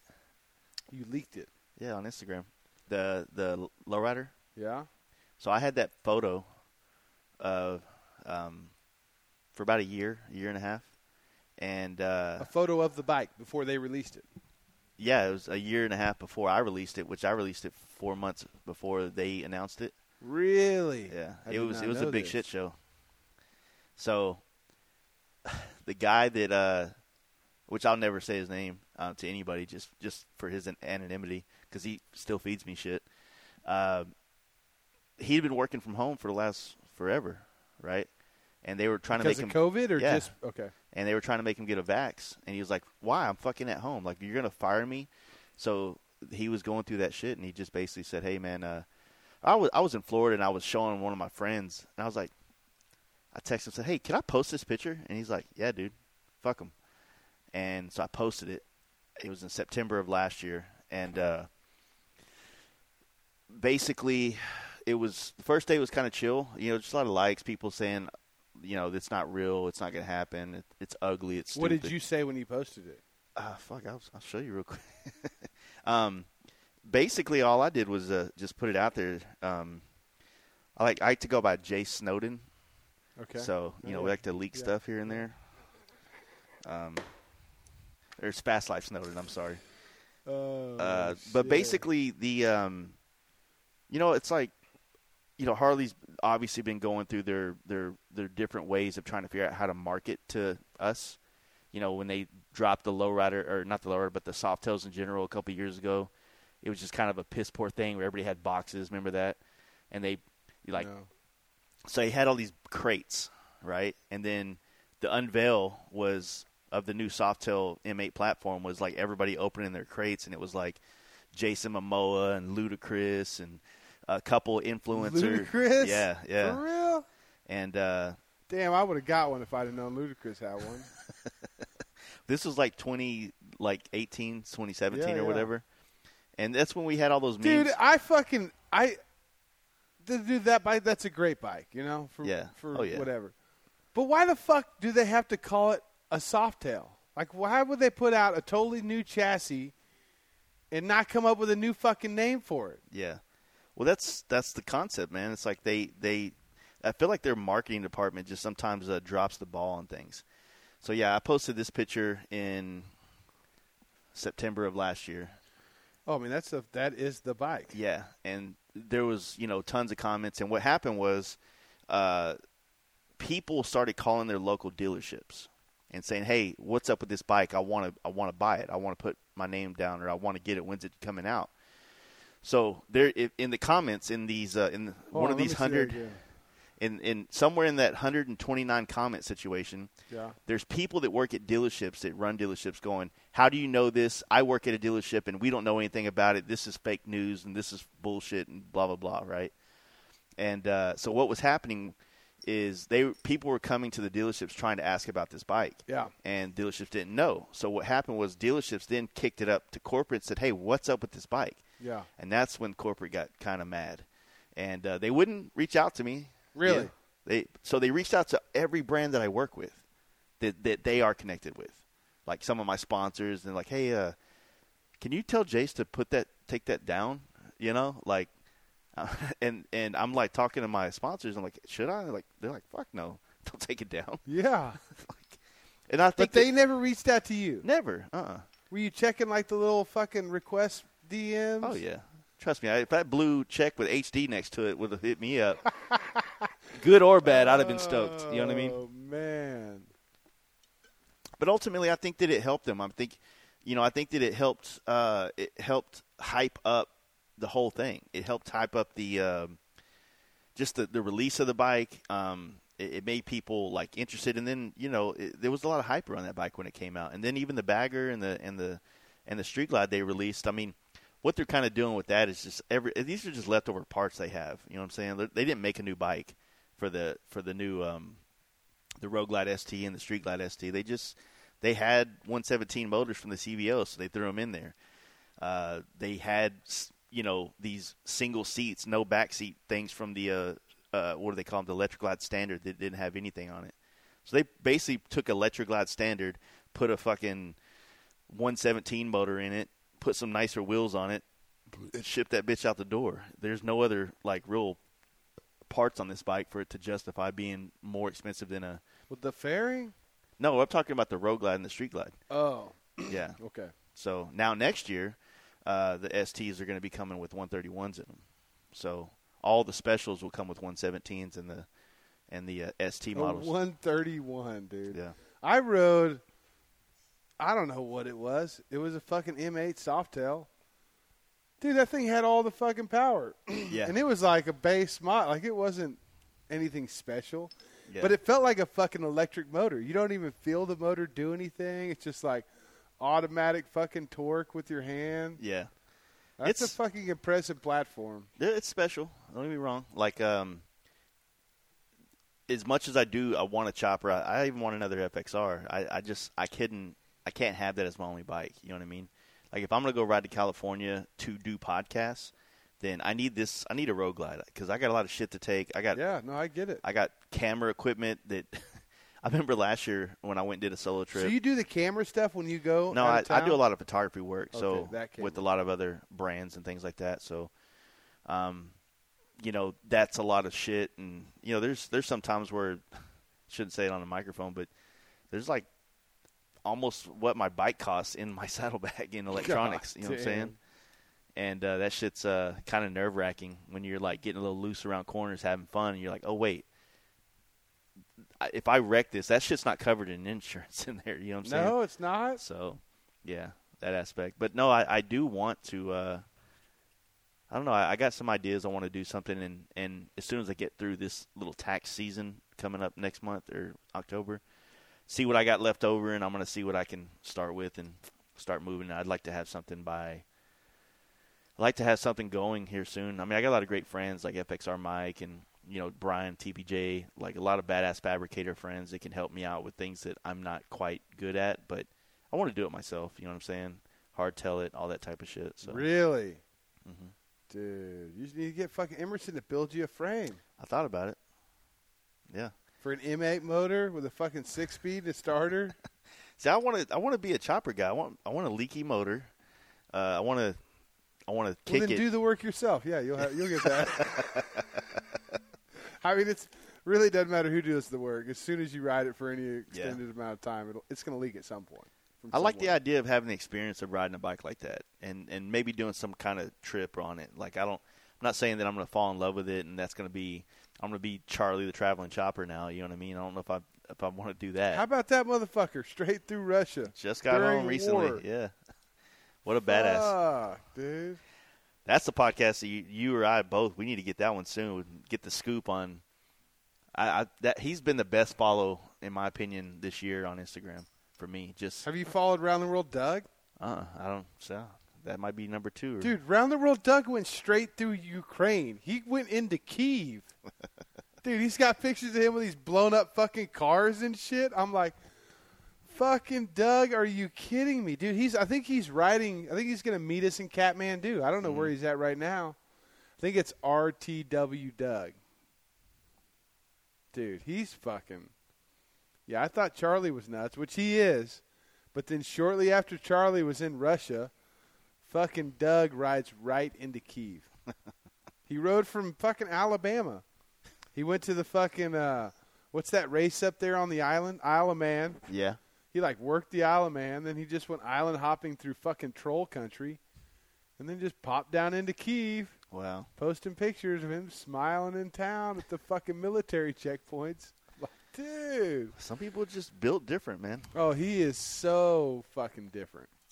I fucking love that guy. He's actually he's going on the Nepal trip with us in November.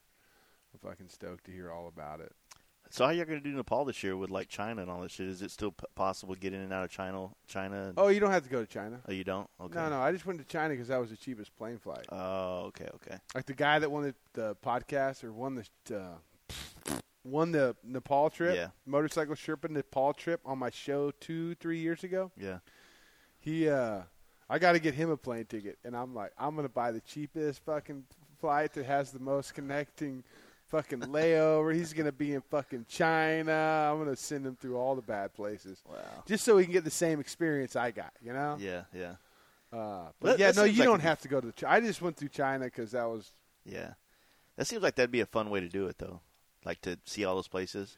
I like traveling, though. So me, if I didn't paint or something, I think about this all the time. If I have to leave this world, I'm but airports. We're not talking. I fucking love it, dude. Really? Since I don't do it all the time, it's like I'm good with it.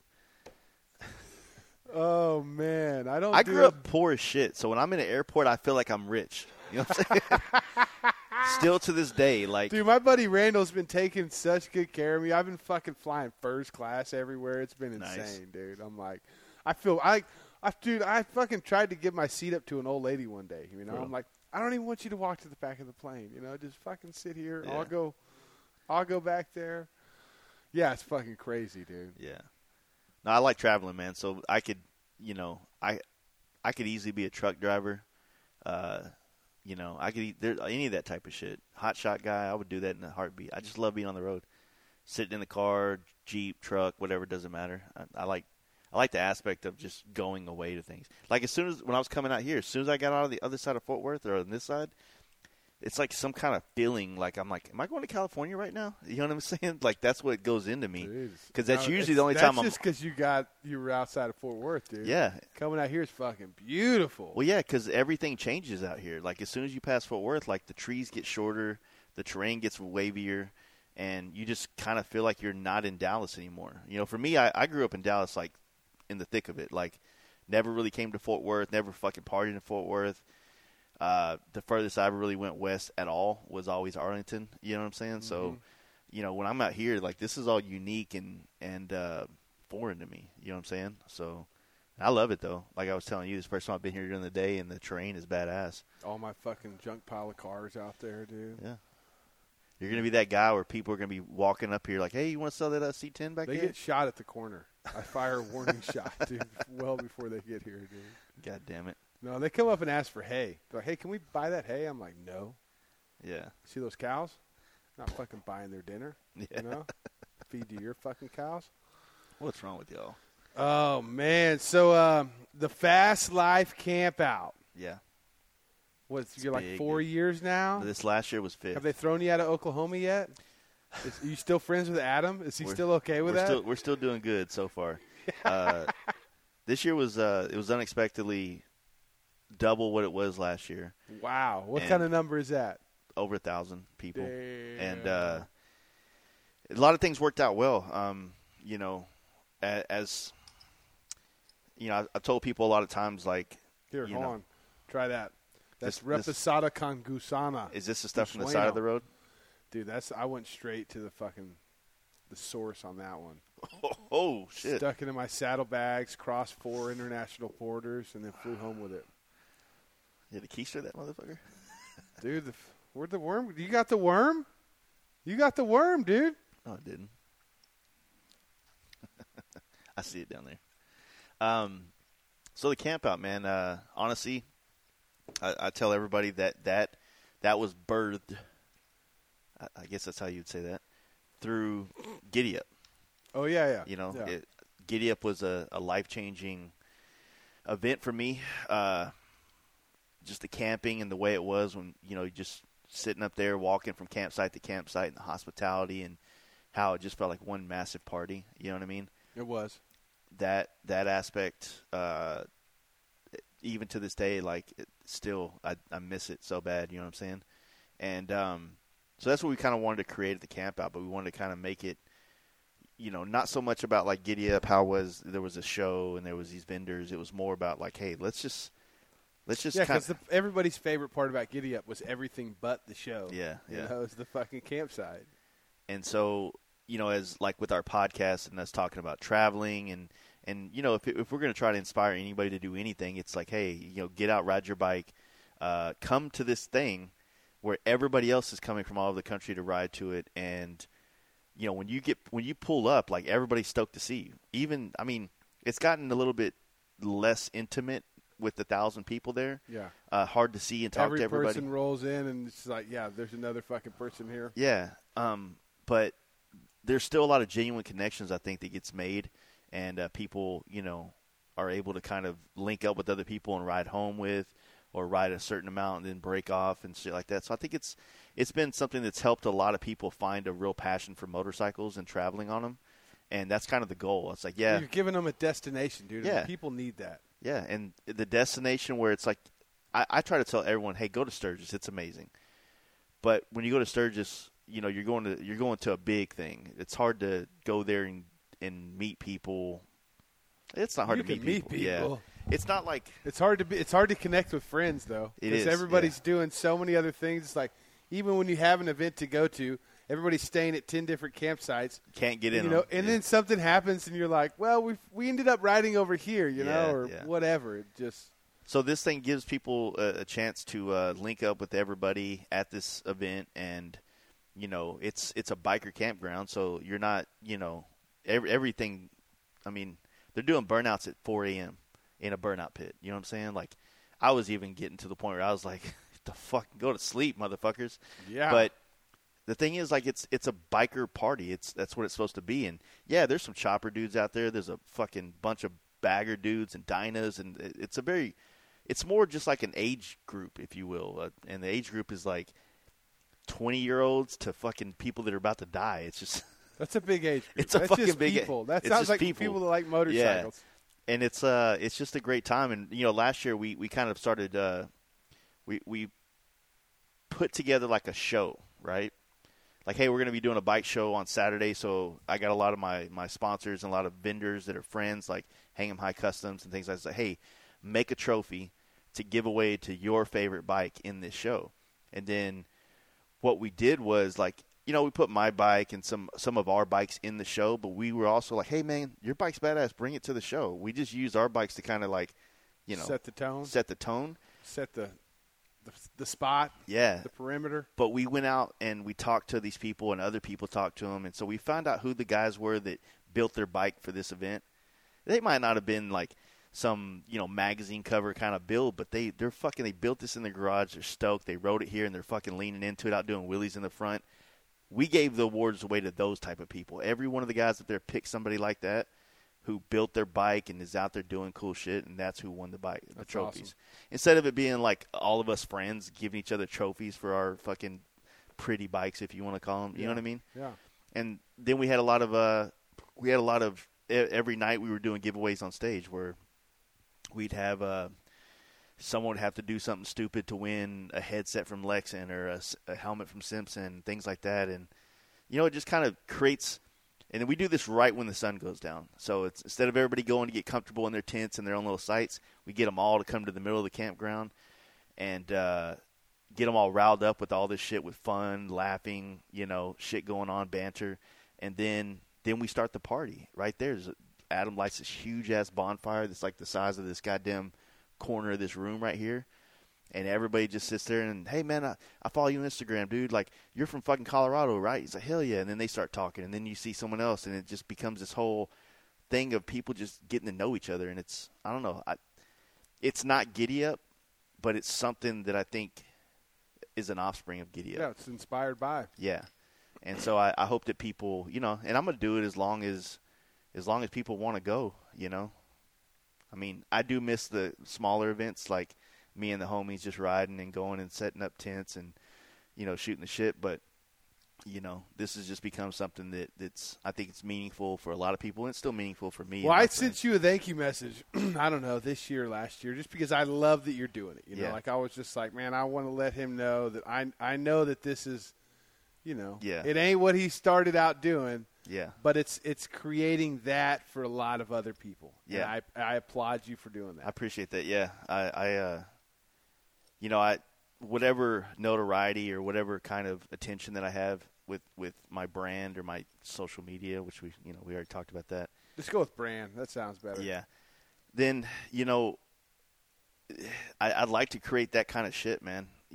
Like I want to go do those things, and a lot of times there's not events like that available. Here in the Midwest or, where we're south or I think we're in the weird. We're in Texas. I stand corrected. I feel like less of a Texan now for not knowing. We're in Texas. Buddy. So out here, I mean, we've had a nice scene of dynas. We've kind of also been kind of the ones in the performance bagger side of things on this side of the country for quite a while.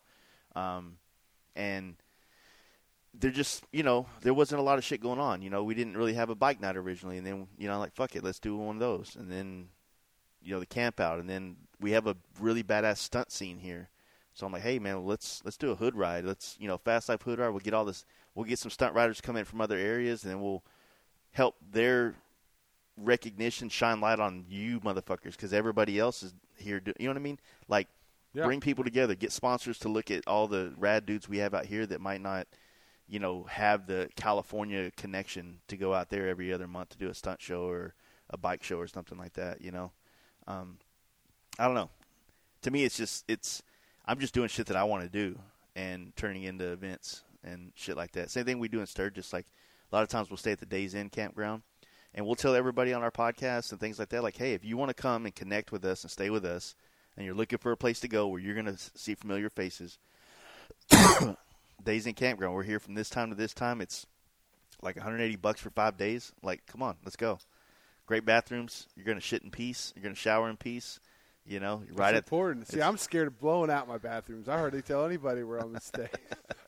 I'm like, I don't want to say where we're going to be because the bathrooms are nice right now. Yeah. You don't want to whore them out. No. But no, yeah. I appreciate that, man. It means a lot.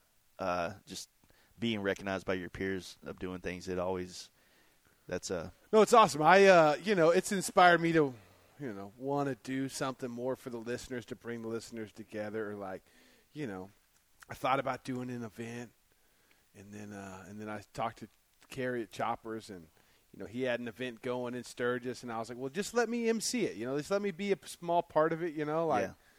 That's my way of giving back, is talking shit to fucking dickheads who don't want to start their motorcycles. Yeah. But that was kind of, that's how I'm making myself feel better about giving back right now. It's like, just giving out somebody else's trophies, and the emceeing thing, I'm not like, that is not something that I'm going to like. Yeah. I ain't hanging my hat on that shit, I ain't Yeah, even trying to do that, like, I've already been asked way more than I even want to, even before I did it for the first time, Yeah. But, I will do it here and there. Yeah. I ain't no fucking hype man, like, I'm not going to do you the regular MC duty, like, I'm not going to bring everybody to get them stoked, like, and I don't know. But, I think I enjoy it. I don't know. I get fucking nervous. Oh, Talking shit. on a microphone in front of a bunch of fucking people, dude. Well, right here, there's nobody. Everybody's like, you do that all the time. And I'm like, no. Yeah. No. That's not what I do all the time. It's the same thing when we talk about doing video. Like, yeah, our podcast is on video, but we're not staring at a camera. We're staring at each other. Yeah. And so it's a much different dynamic. So, yeah, I know what you mean. Yeah. It's like, I don't think when we think about doing a camp out, like I said, I'm not thinking about giving back. It's just like, hey, this sounds like fun. Let's do it. Yeah. We didn't have anything like that. You know what I mean? We didn't have we had Texas Hills for quite a while and it went away. And then now it's back, which is awesome. We're pretty stoked about that. Yeah, I recently just heard about this. Yeah. So it's kicking back off. And, is it going to be the same spot? Same area, but different spot now. So from what they've been posting on their Instagram, it looks fucking dope. I'm pretty excited for this. Who's putting that on? I think it's still one of the same guys that's done it since originally, Dustin, I think. And then the other guys, I don't know them. I haven't met them. They did like a little like meet up with some of the guys. They invited some guys down there, but it was during Sturgis, so I was up there. I didn't get a chance to go check out all the venue and everything, but I'm sure it'll end up being badass, and I'm stoked about that. There's with Giddy Up gone, I mean, we got Fandango, but I haven't been to that yet. But from a lot of my friends, it's like it's its own thing. It doesn't really have the vibes of Giddy Up, and I think a lot of us kind of miss that Giddy Up thing. You know what I mean? That maybe it's just a time of year. It's cool outside. It's kind of like that first event. The first event. It's kind of like Daytona. Yeah. And a lot of people from up north would come down because it was warm in Texas. It was really like the Daytona for the chopper scene. It was like the chopper dudes who've been building their bikes all winter, they weren't going to fucking Daytona. They were, dude, I remember those fucking parties would be like just groups of people from all over the country trying to out-party each other. Yeah. It's just like, no, we go harder, know? And that's fun, dude. That's what I'm talking about, But, I mean, not to go down memory lane, but I mean, I've talked about it so much on my podcast. Whenever I met this chopper scene here, 2016, I ran up on Chopper Supply one day and met Kenny, and he was very inviting. And I was on a Dyna, but I also had a big wheel. I came on the Dyna, so I didn't want to warn anybody off or anything like.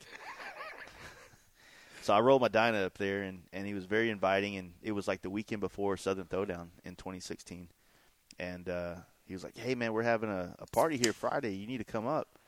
And so me and my wife went up there, and I had just watched like the 6 Over show that was on like Amazon or something like that. Or, is it 6 Over or 4 Over or one of those? I haven't seen it. So it's got like Max Schaff and Jason ATR and a whole bunch of those guys in there, and I'm just tripping out because like I remember watching that, and then next thing you know, fucking Max Schaff sitting here at the fucking Chopper Supply thing, and I'm just like, to me, like that was like, fuck, man, like that dude's somebody, and he's an ex-skateboarder and all that type of shit like that. Not ex, but he used to skate professionally and all that. But he still does. Yeah, that's why I didn't say not ex, or I corrected myself, but yeah, so I was pretty stoked about that, man, and then of course at the time I think they were doing it at the Bomb Factory still. Yep. And great time, and then I kind of got cool with them, and and then got wrapped up in all that world. Met Scott, or I guess y'all like to call him Randy, and everybody. It was just rad. It was just like this different like love for motorcycles in the big wheel world that I was coming out of. You know what I'm saying? Mm-hmm. And people were stoked about people that had nice bikes. It was like because who was the guy that was building the bikes that I guess was the partner behind Chopper Supply? Jim Harper. Jim, that's right. So I think he did one for Chemical Candy. Yeah, the green bike. That green bike, yeah. And I remember seeing, I was like, fuck, that's badass. But then there's also like, like all the little things that used to take place up there. And I don't know, I missed that too. I mean, things got weird, whatever. We don't have to talk about any of that. But that was just like, in my opinion. It was awesome, dude. Yeah. It was an awesome part of time. And I feel like it was, you had the Lucky 7 dudes over there throwing that party, so Chopper Supply was like Friday, and then the Lucky 7 deal was on Saturday, and I don't know, man, like I missed that, You know, and I miss that aspect of the Dallas-Fort Worth scene, and I feel like we don't really have that anymore. It's like smaller pockets everywhere, and nobody really connects very well. That's how all of Texas is. Yeah, yeah. I mean, it seems that way. There's fucking shows going on everywhere. Mm-hmm. It's hard to do something because there's something going on at all fucking times of the year. Yeah. And there's not a lot of communication. Yeah. You know? Yeah. That part sucks too, man. As easy as it is to communicate these days. You would think, yeah. But yeah, that's a hard part because, you know, when you get stoked about an idea for something in the garage with your homies and maybe you have the means to pull it off, it's like, you know, finding the time of year that it's appropriate to do it where you're not infringing on someone else's event that's already kind of been going on or established and you know, and you're pulling the same essential show goers, so you're making them have to choose between this and that, and sometimes just like this is one weekend and this is the next weekend is even. How did you pick the date for the Fast Life camp out? So originally we started the camp out in 18, so Giddy Up was still going on. So, but we didn't have Fandango going on. And we did it at the end of April, beginning of May. It was the goal. And we were trying to open it so that most people up north could ride down. Because right there at May, April, you're still kind of. It's iffy. It's iffy. Like there might be snow on the ground above Interstate 40 or Interstate 70, or it might be fucking riding weather. So we want to get there, but we didn't want to get too close to June because nobody wants to camp anywhere close to Texas in late May. It's already going to be shitty weather. So we do have scares of rain all the time for our camp out, but most people just deal with it like most real bikers. But we still have like the perfect weather, like the perfect temperature to camp in and things like that in late April up in Oklahoma there. And at the time, you know, Texas Hills was still going on, but it was like later in May, so that's why we kind of pushed into they would do it around Memorial Day, and we were, you know, like a month before. Dude, I used to go camp up there Memorial Day weekend every year. For real? Up there in Talamina. Yeah, yeah. Fucking so sick. That's Fog nice. every morning, Yeah, dude. Yeah. We'd skate those hills. So Oklahoma has no speed limit on gravity vehicles. So the cops fucking loved us. We'd go out there and skate down these hills. Uh-huh. I saw fucking 82 miles an hour on my GPS one time on a skateboard. Shit. No, not 82, 62. Like down like on the Talamina Parkway and all Yeah, that shit? going down. So they did the gravity games there one year, and some fucking girl died on a luge. Like fucking ABC was there filming it. So it was the same guys that did that. You know, we went and camped out, and we just did this outlaw fucking Memorial Day camp out, dude. But the cops, it'd be hilarious. They'd have somebody on the fucking side, a motorcycle pulled over for speeding, and then they would radar us going down the hill, fucking 15 over the 45 or 55, whatever it was. Yeah. Oh, dude, it cracked me up. But that area is fucking great. It is. There's a ton of off-road trails up there, Yeah, dude. yeah. Adam, the guy that owns that campground, Adam Sandoval, he has a lot of off-road vehicles and a lot of trails on his property that a lot of people go on. How big is this property? It's pretty fucking big, and it's all on the river. The river kind of holds. Oh shit! So he's Yeah. at the bottom. Yeah, he's like he's more close to Antlers than anything. Okay, yeah. So Talamina is still a 50-mile ride from our campsite. Oh, is it? Yeah. Okay. It's still a push, but it makes for a really good day of riding to go hit the Talamina, go to Mina, have some lunch or whatever, and then take another loop back because all the roads are nice. Parkway, that fucking parkway's so sick. It is. It's one of the nicest rides and technical. You know what I mean? It's got a lot of switchbacks and corkscrews. Yeah, fucking skate down that hill, dude. Yeah, fuck that. Dude, this old man, dude, David, he when I met him, he was like, I don't know, 50-something. No, yeah, 40 or 50. He was old. But he had like some kind of bad meningitis. And like had some kind of operation that like pretty much wiped his brain out. So we had to start life over at like fucking 30. Oof. So when I met him, he was like a fucking teenager. But he was a fucking 40, 50-year-old body. Okay? Dude was nuts. I mean, fucking straight up nuts. And he went up there one year and fucking slid into a guardrail and broke both of his legs above and below the knee. Okay? Both of them. In a full set of leathers, dude. My buddies picked him up, threw him in the truck, took him to the hospital. We go back a year later, Memorial Day weekend, I think. Yeah. Homeboys, he's just going to drive. David, old man, he's just going to take the truck down, pick us up, pull us to the top. And we would rent a U-Haul truck, dude, and, like, just fill everybody up in the truck, drive to the top of the hills.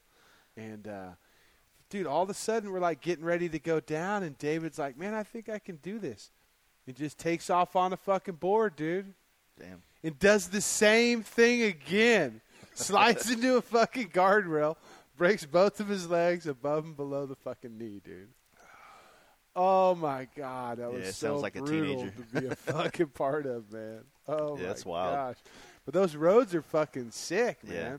I remember one time I was hitting this run. We called it Crash Corner because it's where that girl died. Yeah. And come around, it's like a double sweeper, a chicane. And there's a fucking bike in the middle of the road, just laid on its side. And I fucking try and brake and kind of like fall, and my skateboard goes off the road and into a ditch. And I just I'm like looking for the guy. I'm like, where is this dude? Like looking in the trees, looking in the bushes, looking downhill, like hiking around. A fucking cop shows up, and we're like, dude, we can't find this guy. And he starts looking with us. We never found him. Never, just a fucking bike wrecked in the middle of the road by itself.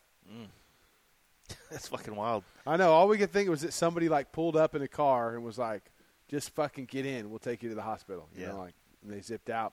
But anyways, my skateboard went off in the ditch, and the ditch runs along the road forever, and that fucking board just was gone, dude. It just was fucking gone, man. I found it like a mile down the hill. Wow. Yeah, it's a pretty unique area. There's not a lot of people up there. There's not a lot of like city or a lot of places to eat, things like that. But it's it's lawless. I mean, there's not a lot of cops. Dude, there's some shit out there. On them back roads. And remember that video where I was riding my Adventure Sporty and I hit that puddle and just flipped over the handlebars, wiped out in the trees. I was fucking 10, 15 miles down a road out in the middle of fucking nowhere when that happened. For real. And I was so stoked that the bike just started back up. But, dude, I saw some shit out there where I was like, dude, I'm turning around and going back. Because it's just like, as far off from the pavement as I was, I started seeing oh, dude, this is like a fucking, stumble on someone's moonshine operation and get or shot. Fucking, that'd be meth operation. Yeah, exactly. Different M. But like I said, we picked that time of year. We don't want to get, we don't want people we get a lot of people that come from Boston and New York and up in that area, and a lot of those guys go to Laconia every year. So we don't want to be so close to Laconia that we're going to be in that issue. All right, hold on. I got to take a piss real quick. Yeah, I got to too. And then we're going to talk about that because I got some ideas. You want to pause it or are you just going to? No, dude, I'll forget to fucking turn it on.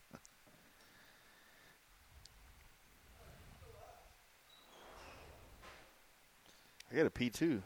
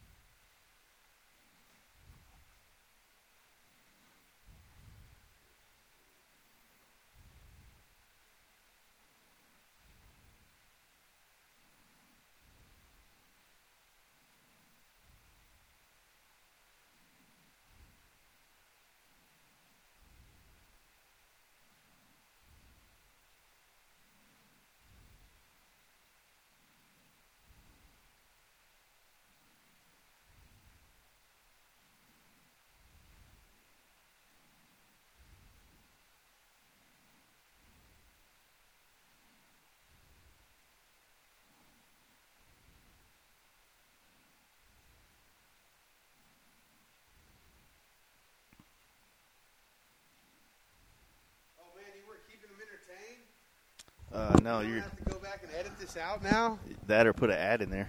Put an ad in there. I've done that before. I have done that before. So Laconia. Laconia is the beginning of June, right? It's usually kind of middle June. But it's like... It's the first weekend in June this year. It is? Next Okay. year. Okay. So I haven't been. We rode last year. We went to Maine. We literally rode through Laconia, the whole situation, a week before it kicked off. Really? Yeah, and it just didn't work out because we were trying to make King Tony's anniversary party. Oh yeah, King Tony. So we, of course, we're in New Hampshire and we're coming back from Maine, and we just went to Maine to see the lighthouse from Forrest Gump. That's the only reason we went. Did you get lobsters or nothing? Yeah, we had some lobster rolls on the side of the highway. They were overrated, to be Just honest. lobster rolls? Yeah. It's Come on. Yeah, Come on. that's all they use scraps for the lobster rolls. That's all they fucking sell out there. What? That's all I saw in any of those little towns. Wrong time of year. But no, it's fucking beautiful. The roads, Vermont, all that shit. I know it's God damn, it's amazing. There, dude. And this year we're thinking about doing our trip, like having it to connect to Sturgis, so that leaves my June open. So I might try to go run up there and check out. It's the 100-year anniversary. It is. Oh fuck yeah! Gunstock hill climb, dude. So what I'm thinking I'm going to do is I'm going to ride that Sportster up the Mid-Atlantic BDR and then do the fucking hill climb on that Sportster. You just want to try to not make it back home on your bike, huh? No, I'm going to fly home. I'm not even planning on coming home from that trip on the bike because I want to enjoy the whole ride there. Yeah, you know, and then be able to just send it on that mountain and not have to worry about it. Yeah, that makes sense. If it rolls back down, then I'll call up Chicken Rick and say, "Hey, dude, you got a place I can park this thing, dude? I got to fly home." Yeah, to me, it's just another excuse to get my bike and be up there in New York and that area, and then kind of move on up to. I still want to ride some of New York upstate. I guess it'd be like the Catskills and all that type of shit. I haven't got to ride any of that, so I actually love it up there, man. It's when I go east, I miss the west, and I was like, I got to get back to L.A. and California and all this shit. And then when I go west, I'm like, fuck, I got to get back to New York. It's like this grass is greener syndrome all the time. Well, I gotta, and I don't know if I gotta blame Blue Todd for it or what, but he made a comment one time about how he likes seeing like the openness. Yeah, I love that about going west. Oh my God! Now I'm like, not that I feel trapped in trees, but I'm like, I really do appreciate like fucking Utah and New Mexico and. Where you can just fucking see so much. When you go east, you're you're just in that tree trench the whole way, everywhere until you get close to an ocean or until you get into the cities, and so you can't see very far. Yeah, the cities become there's the not mountains. even many overlooks or there's no big views because it's all kind of like foothills. There's no like towering mountains really. Yep. So. The oldness of the cities become like the draw. Oh, yeah. The history of just, America and all that shit, a portion of America kind of become the draw for me. You know what I mean? Going out east.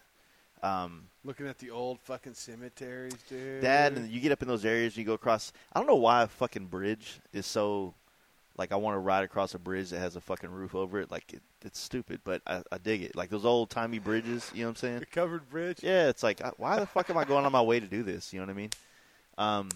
But all these towns are old and so fucking old up there, dude. And I dig it, When you're sitting at a gas station and the Amish roll up, you're like, oh, yeah, that's like that up here. You know what I'm saying?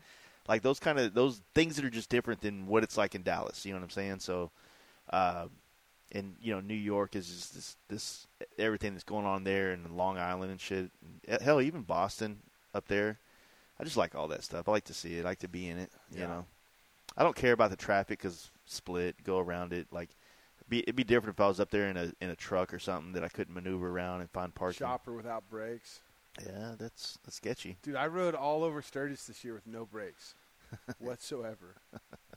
Well, you don't go that fast, so you just put your foot down, right? That's what I had to do. That's exactly what I had to do.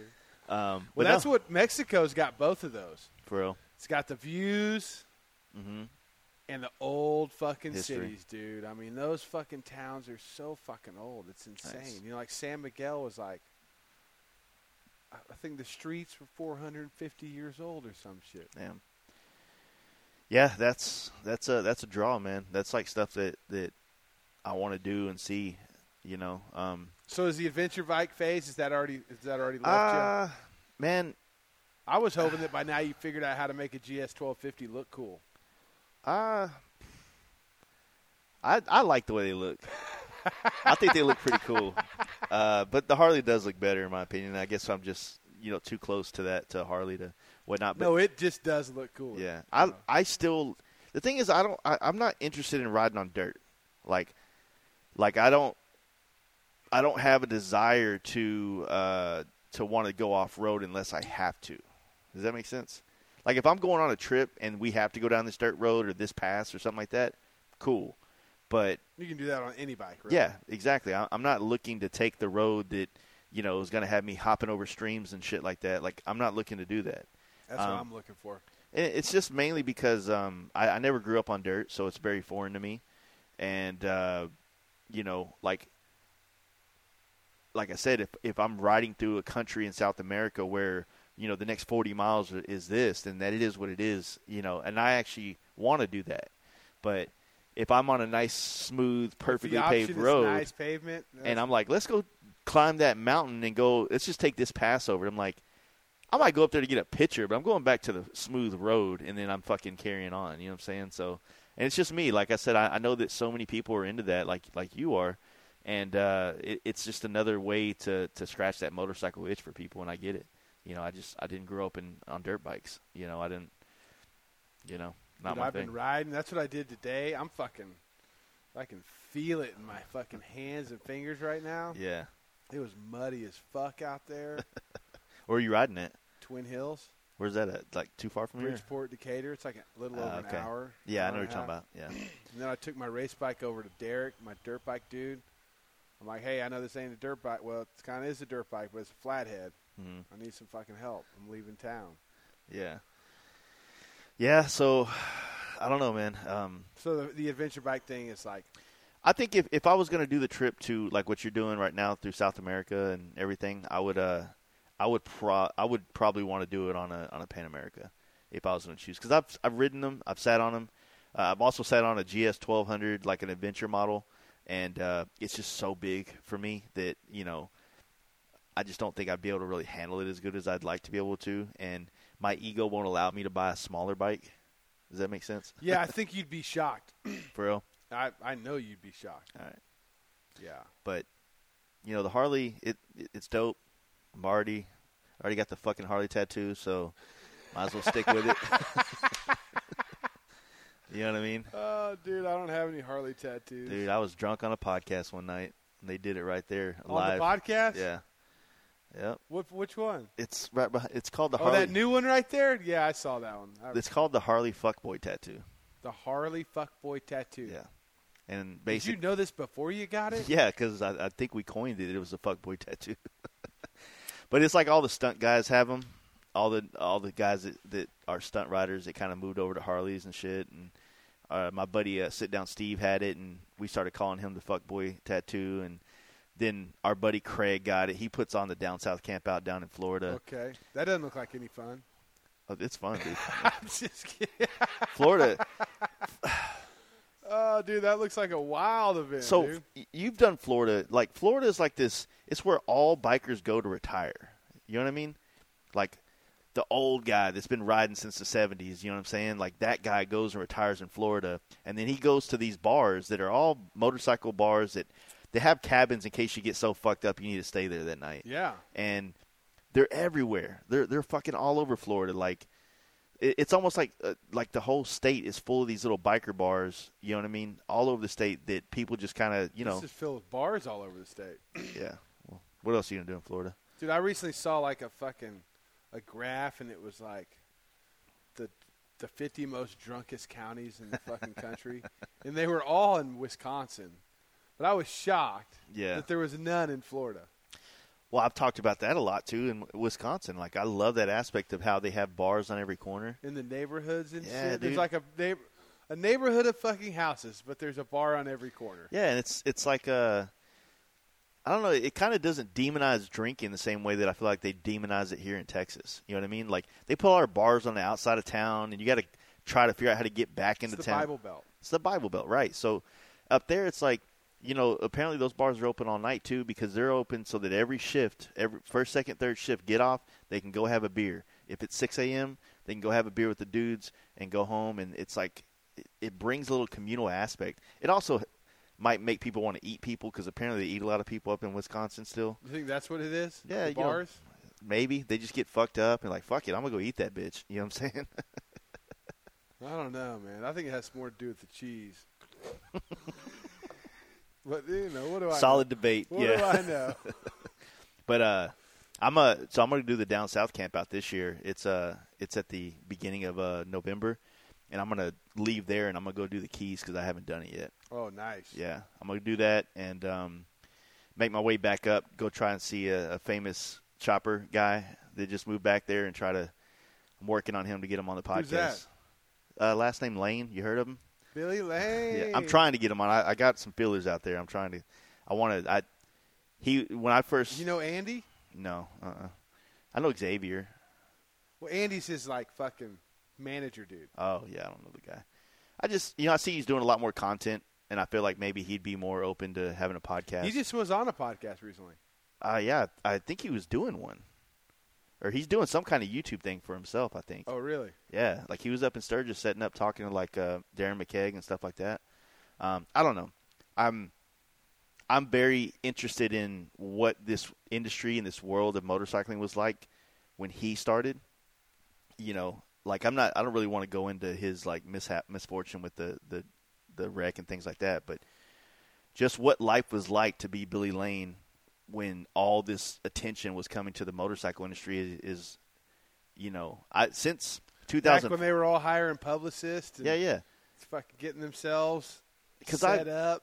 I've been in the industry since 2004, and because of when I was working at Other Side and being with Rick, working on his bikes and stuff, I felt like I saw a lot of what it was like. But from 2004 and older, I don't know what it's like. Yeah.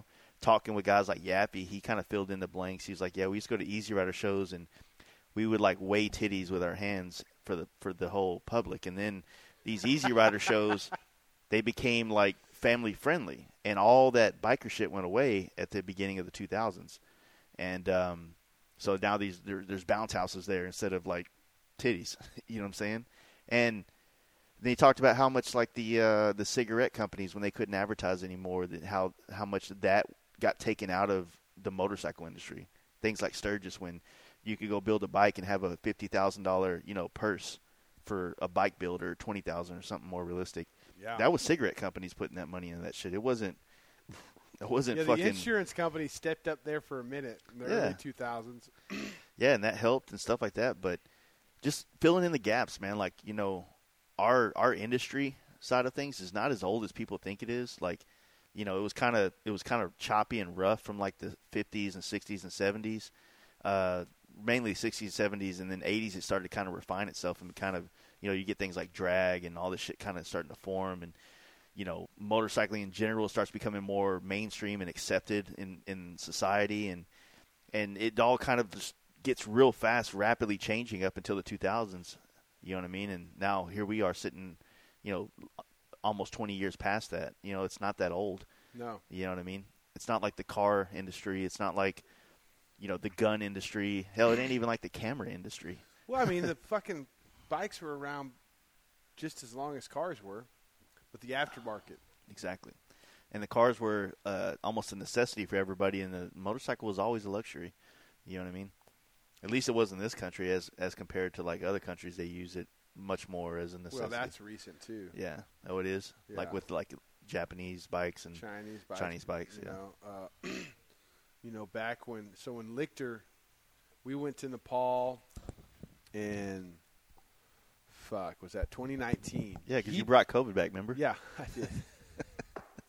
He did that same trip in Nepal back in the 80s or the 70s. I couldn't imagine. On foot, just backpacking. He's like, there's no motorcycles over here. That'd be sick. There's fucking bicycles maybe, or me and Lichter have been talking back and forth for about a year and a half about getting him on the podcast, and he's the podcast that I have so much shit that I want to talk about, between my love for photography and him being. You just need to go up there. I mean that was what, to Boulder, see him. I was planning on it, but the last time we talked, he's moving around a lot. He moves a little bit. You got to get him right now. He's down from surgery. Well, he's supposed to be coming through here for Born Free Texas, and so we're trying to line that up. But I want to do it in the studio. I want it to be all the bells and whistles that I have to offer as a podcast. But I have so much shit. Like, I'm literally gonna like that time you came in and I had a printed out sheet with all the shit I wanted to talk. I need a fucking book with this dude. You know what I mean? And because like he's just a wealth of knowledge for our world of motorcycling, and that dude, you know, needs to do every podcast and everything that he can to put that information out there for us to kind of record.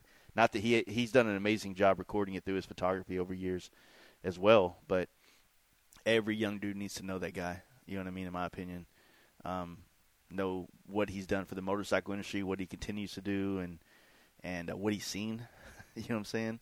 Like, I can't imagine his like just all the fucking negatives he has of all the years of Sturgis since the 70s, since the late 70s, and all those Easy Rider magazines that he was you know shooting for, and it's got to be him. I don't know. I'm excited, but I'm also nervous as fuck. You know what I mean? Yeah, you should go up to Boulder and see it all. I was just in Boulder 3 weeks ago, but that was after Sturgis. So. Oh yeah. Yeah. Now I'll make it happen. You know, Boulder's a day drive from here, so you know, worst case scenario.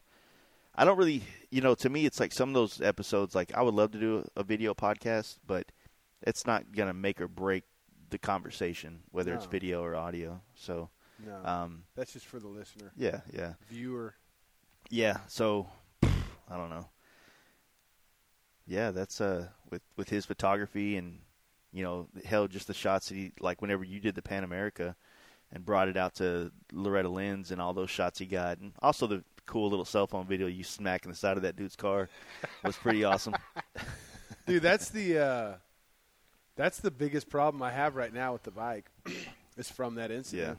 Yeah. I know that comes as a shocker to most, but yeah, the right hand control is starting to act funny. You know, that fly-by-wire? Yeah. I'm sure there's like just a loose connection or, sometimes the grip small. might be too far off and it could skip on it too. There's a lot of things that can go wrong with it's different than the baggers. It is? It's a different setup, yeah. Oh, okay. Yeah, because I was talking to somebody about that whole setup, and I was like, oh, it's not like that at all. Oh, okay, yeah.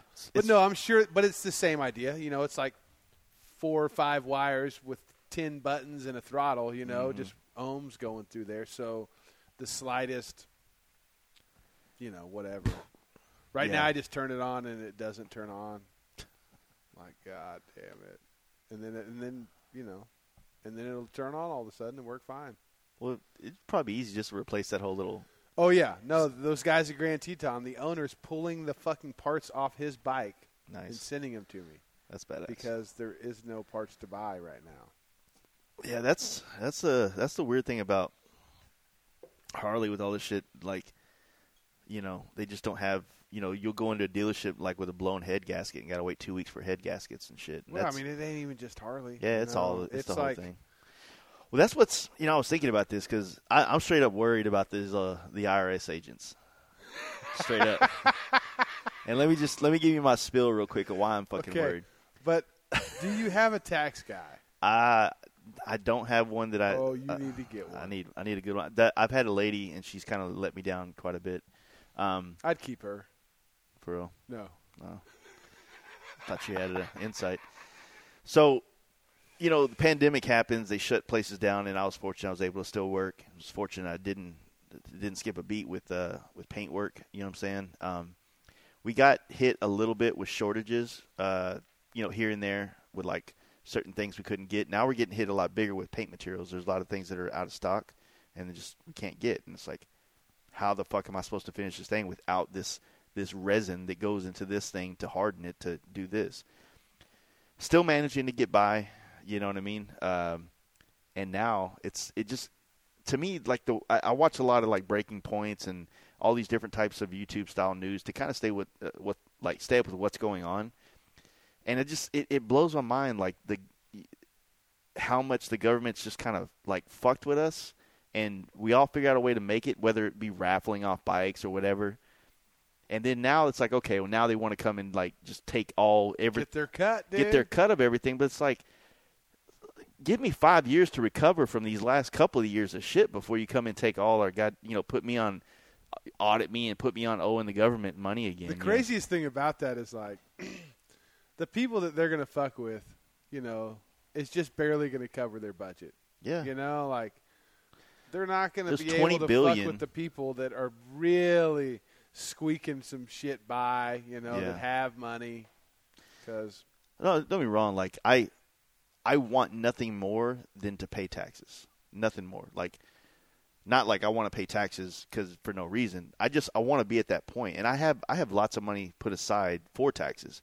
I just haven't found a CPA that can handle my shit correctly, and I don't know why. Maybe this is obviously my fault. I don't want to walk into a fucking place, open a glass door, and just some super corporate company like that. I want to have this kind of conversation with who's handling my money and stuff like that. Yeah, you know what I mean? Absolutely. And so it's like I have everything set up, and I have everything from every year to give to said tax person. And the lady that is supposed to be handling my shit, she's handling 3 audits right now, like big time corporate audits. So she's kind of like, I'll get to you as soon as I can. And I'm just sitting here like wanting to get everything taken care of. And also, like I said, I might have money left over out of this, so I could go, pick up that FXE or 82 shovel. So, yeah, that's my biggest fucking fear. It's my holdback right now, but it's not like I don't want to. Like I want nothing more than, to have everything to where it's all good. I wish I wanted to pay taxes more. I just don't. I don't want to be in. I don't want to be in the government's fucking life at all. Yeah. Whatever. I wish the government was doing things that I was like, fuck yeah, I want to send you guys money. I wish they just had an app, like every other company in the world has this easy app where if you want to pay your goddamn car note, I don't even have to press anything. I can just look at my phone and it opens up. Hey, and goes, guess what? They want that too. Yeah. They want that too. They're going to that. They want to be connected to every source of income you have digitally. Well, they are making steps to make your app a dream come true.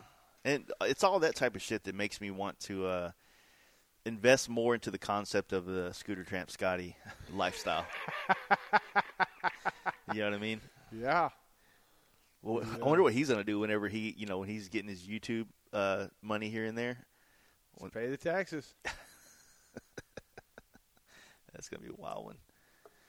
Yeah, fuck that, man. That's a weird one, but yeah, I'm. My goal. When you came in and did the podcast earlier this year, I think I had my teeth all fucking. Was that this year? That was this year. Okay. So when I went to New York, I took my son to New York in January.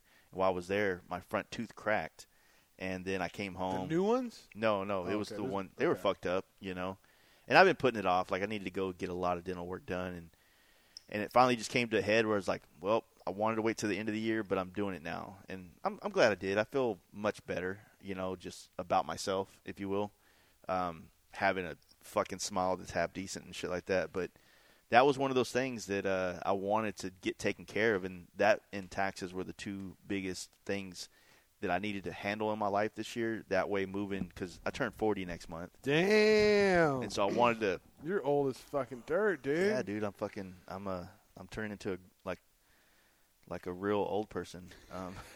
Paying taxes, getting your teeth fixed. Yeah.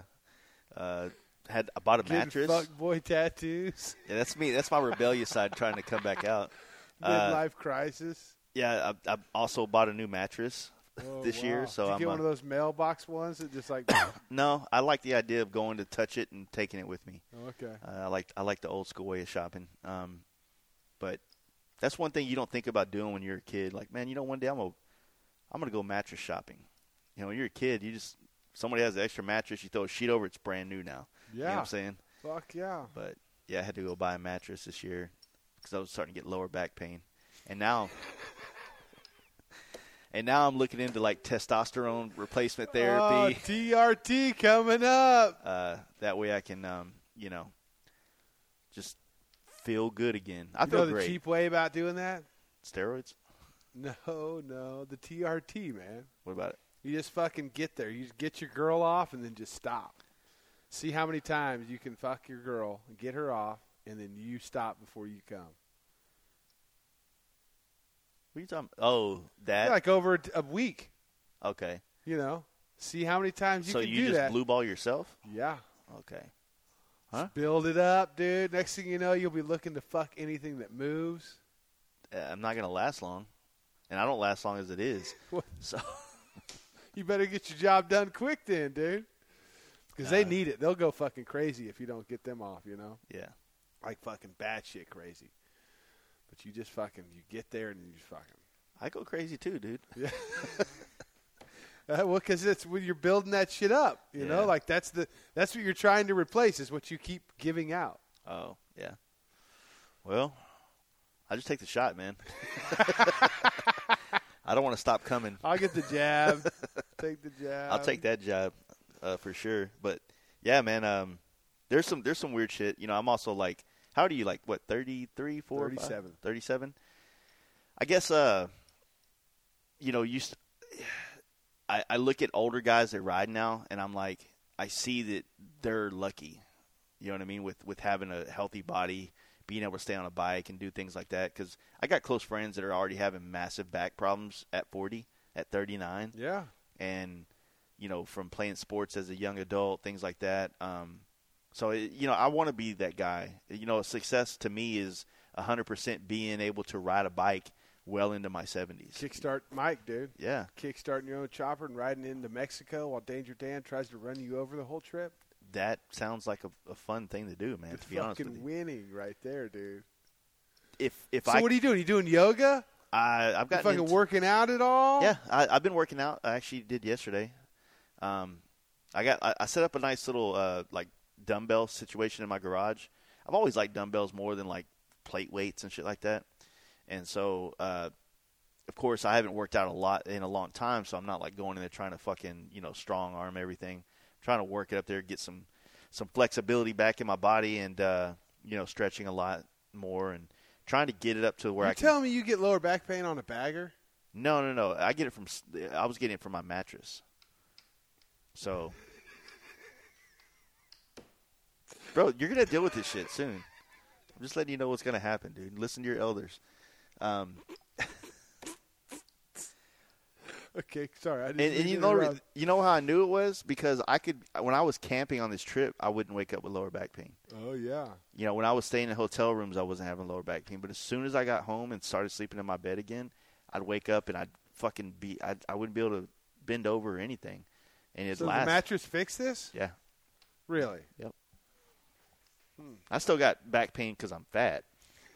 But that's a different pain. It's coming from a different area. So that's. Where does that come from? That's all more. Over? It's more in your mind because you're fucking such a fat fuck when you try to lean over to shave your nuts and you can't even see your dick anymore, kind of shit. You know, you're just shaving in the wind, or you're trying to put your socks on, so you got to hold your breath. You know what I mean? I think Louis C.K. had a great bit about it a long time ago where he talked about like when you're bending it over trying to put on your socks and like everything is just jabbing you in your fucking intestines and your internals. It's just like, I don't know. It's gross to me, and I don't want to do it anymore. Dude. But check out these fucking socks I got at Ross, dude. They're sick as fuck. Stone Cold Steve Austin. Are you sure you didn't start like your buddy that like had to start over at 30 and was a teenager? I feel like it sometimes. I do feel like it sometimes, dude. So my way of working out is that dirt bike. Yeah. I got that fucking dirt bike, push button. That's a 22 KTM 350. Yeah. And, you know, I try and ride it once a week, and it's fucking brutal. Puts you on know, your I ass, just yeah. like do the gnarliest trails I can find over here. And so I mean, you've been sober for quite a while. Have you started, you know, drinking here and there? Or? Yeah. Okay. Yeah. Because that's been my biggest problem is drinking. Like, you know, lots of drinking. Yeah. See, I don't get drunk. I mean, I will get drunk at some point sometimes, but that's what I'm trying to get to. You know, the thing about like doing podcasts, like the live ones, especially with my friends, like when we do that style, like I was telling you, these dudes all show up with fucking cases of beer. Yeah. And, you know, when in Rome, you know what I'm saying? Like, I'm there and, you know, this feels good. I'm having fun now. Fuck the podcast. This is fun, right? We're just talking shit, drinking beer. It becomes this fun thing. I forget there's a camera. And then we do that. And then 2 days later, I have another podcast, and this guy likes to drink, and he kind of wants that experience. on the podcast. I know you did that to yourself. Yeah, I fucked myself. And so I'm like, I don't want to drink. I want I do love having a beer. Like you talked about on that trip, it's like you went up to this guy's porch and asked him, it's like, hey man, do you have any water? He's like, no, but I got a beer. I'm like, that's a good beer right there.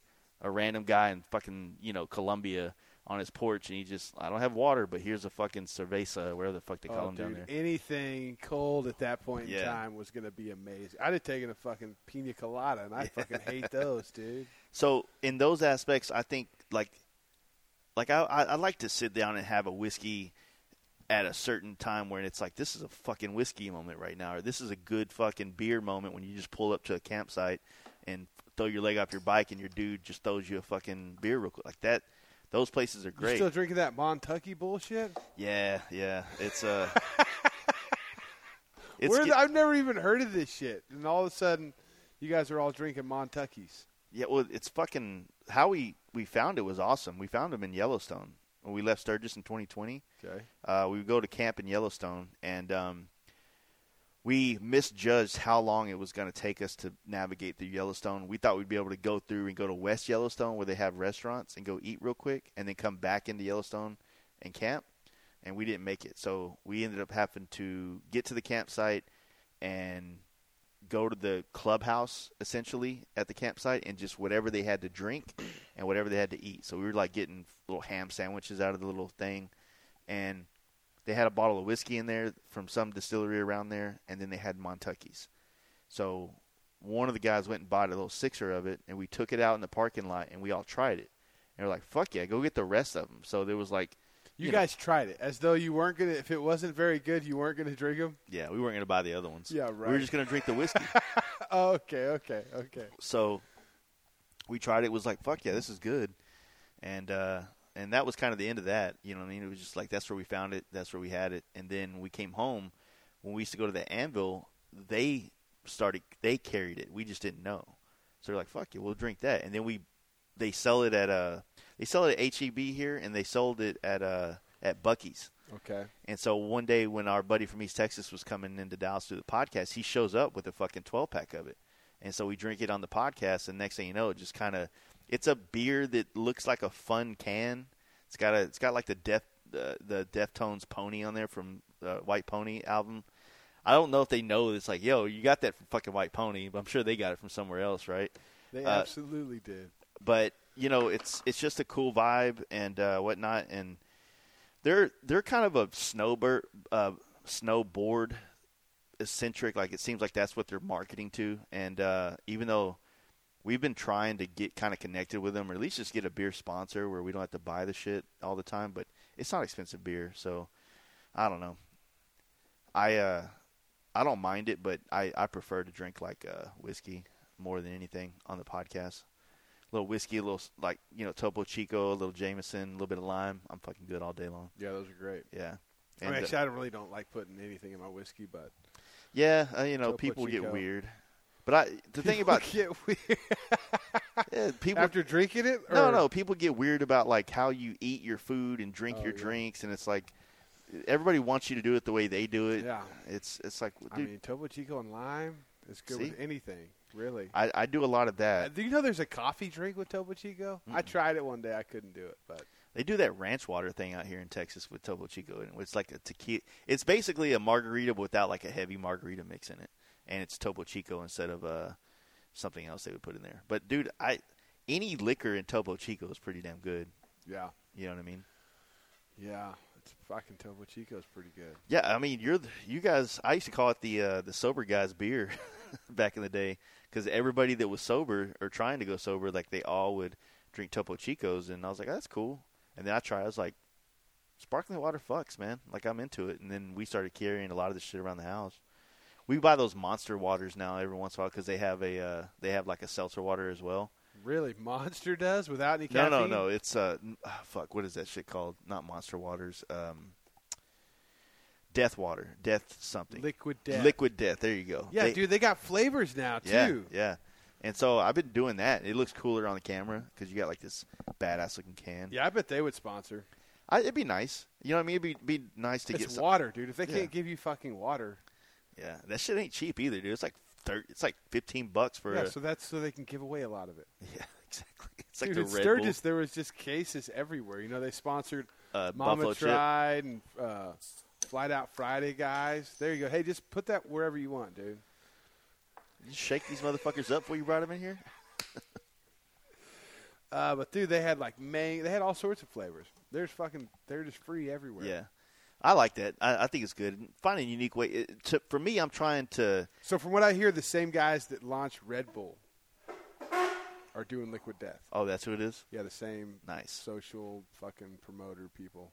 It worked. They seem to reach out to a lot of podcasters. Like I seen them on Kreischer's podcast. I seen them on Or that fucking goofy deal he did. Fucking Yeah. dance Oh, in a yeah, yeah. bikini or some shit.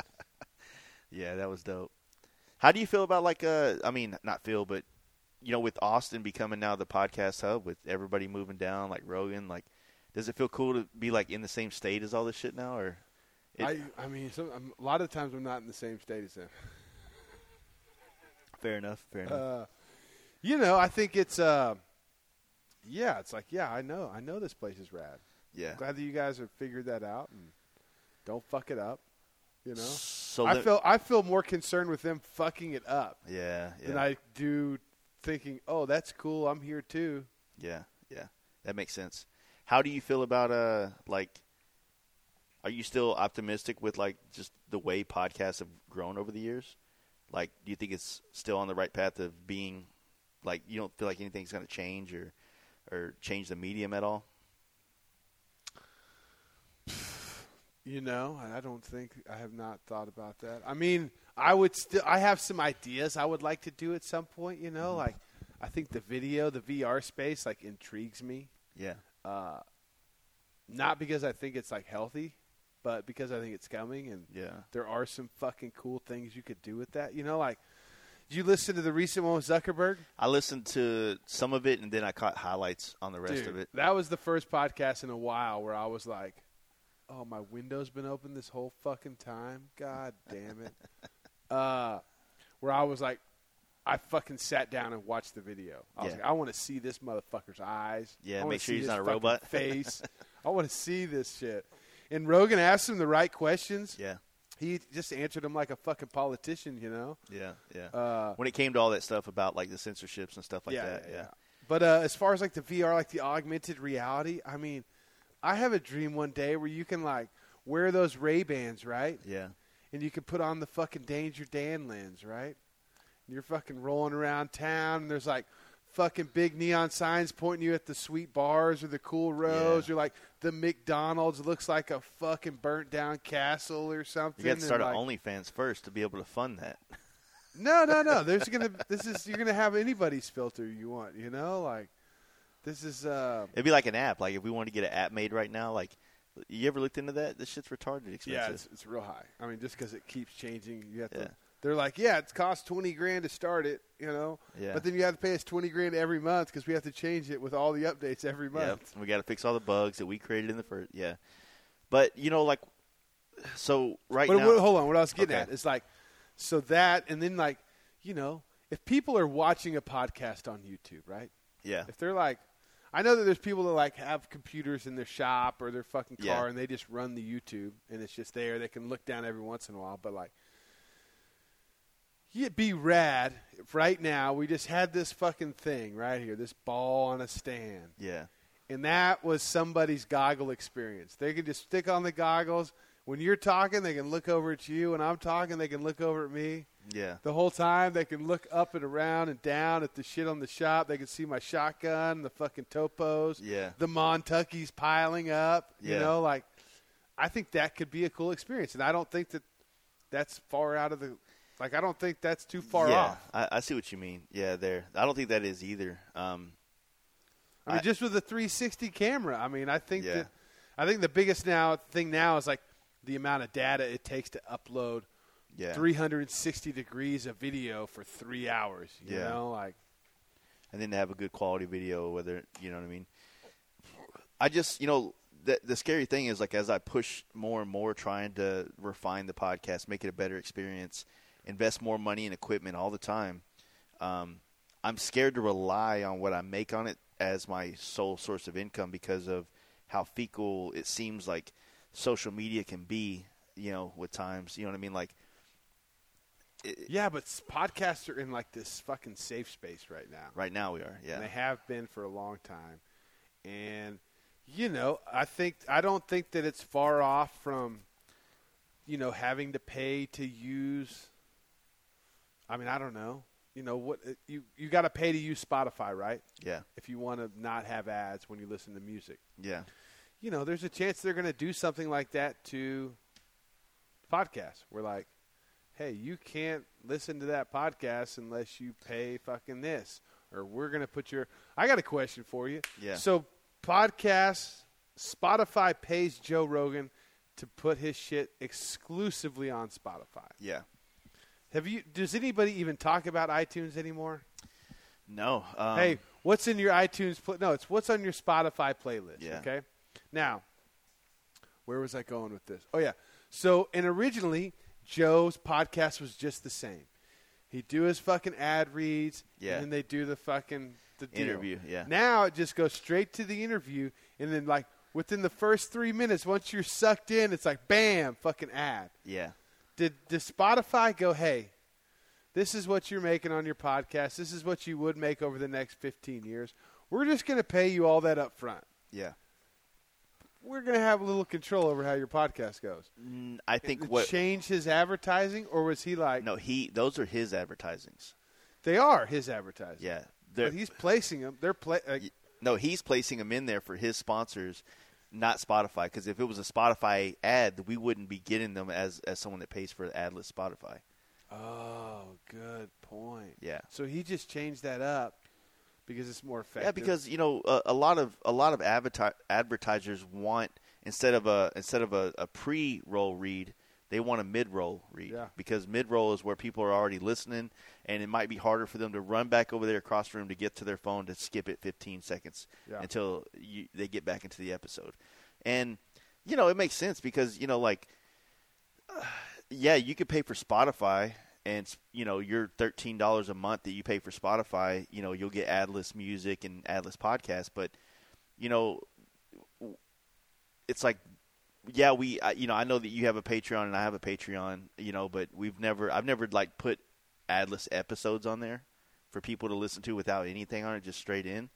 I feel like just like how your intro is part of the show. Sometimes my intro and my outro is part of the show too, that maybe there's good things. Yes, there's going to be ads at the beginning, but at the end, there's sometimes information about what's coming up and what's happening. Same thing in the beginning sometimes. So, I don't know. I would love that world where everybody that wanted to listen to – each person that wanted to listen to that episode had to pay $1. Remember how it was on iTunes Music a long time ago? If you wanted to get a song that's 99 cents. I mean, you own that song now. You listen to it whenever you want. But, I know your numbers are up there. My numbers are up there. $1 per episode downloaded. We're rich, dude. Fuck, we're moving to Austin and get a house next door to Joe Rogan, dude. Fuck that, dude. Fuck that. But you will definitely be able to tell because all these fucking vehicles will run. And you'll be out of country. So, I mean. So what's your fear? My fear, well, right now, like my podcast has to, it relies on sponsors. And right now, the motorcycle, like no matter what, our motorcycle podcast is still capped as being inside the motorcycle industry, right, or the motorcycle world. And there's not as many people in that world as there are in a lot of other industries. Like if this was a camera industry, like the digital photography world, there's so much fucking people in that. It's like 5 times the size of what our industry is.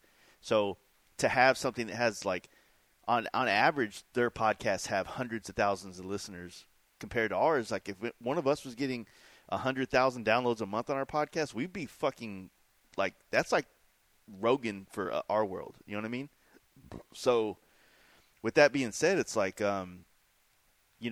when you go up to this company and you need to make this money off this stuff, like it doesn't, like they don't, you know what I mean? I don't know if there's enough money to really keep us afloat. I mean, without me painting bikes and painting helmets, I can't, that's only, the podcast didn't pay for that studio. Yeah. You know what I mean? Or all that extra microphones and those cameras. Paint jobs on helmets did. Now the podcast it allowed me to do that trip a couple months ago for a whole month. It allowed me to, save up what I made from Patreon and what some of the sponsors were to cover my complete livelihood for a whole month and give me enough money to be on the road. But I can't do that every month with that money. It's not enough, and you don't want it to be some cry for help every month. Like, oh, support your local podcaster because, we got to go do the shit you wish you could do and, shit like that. Right?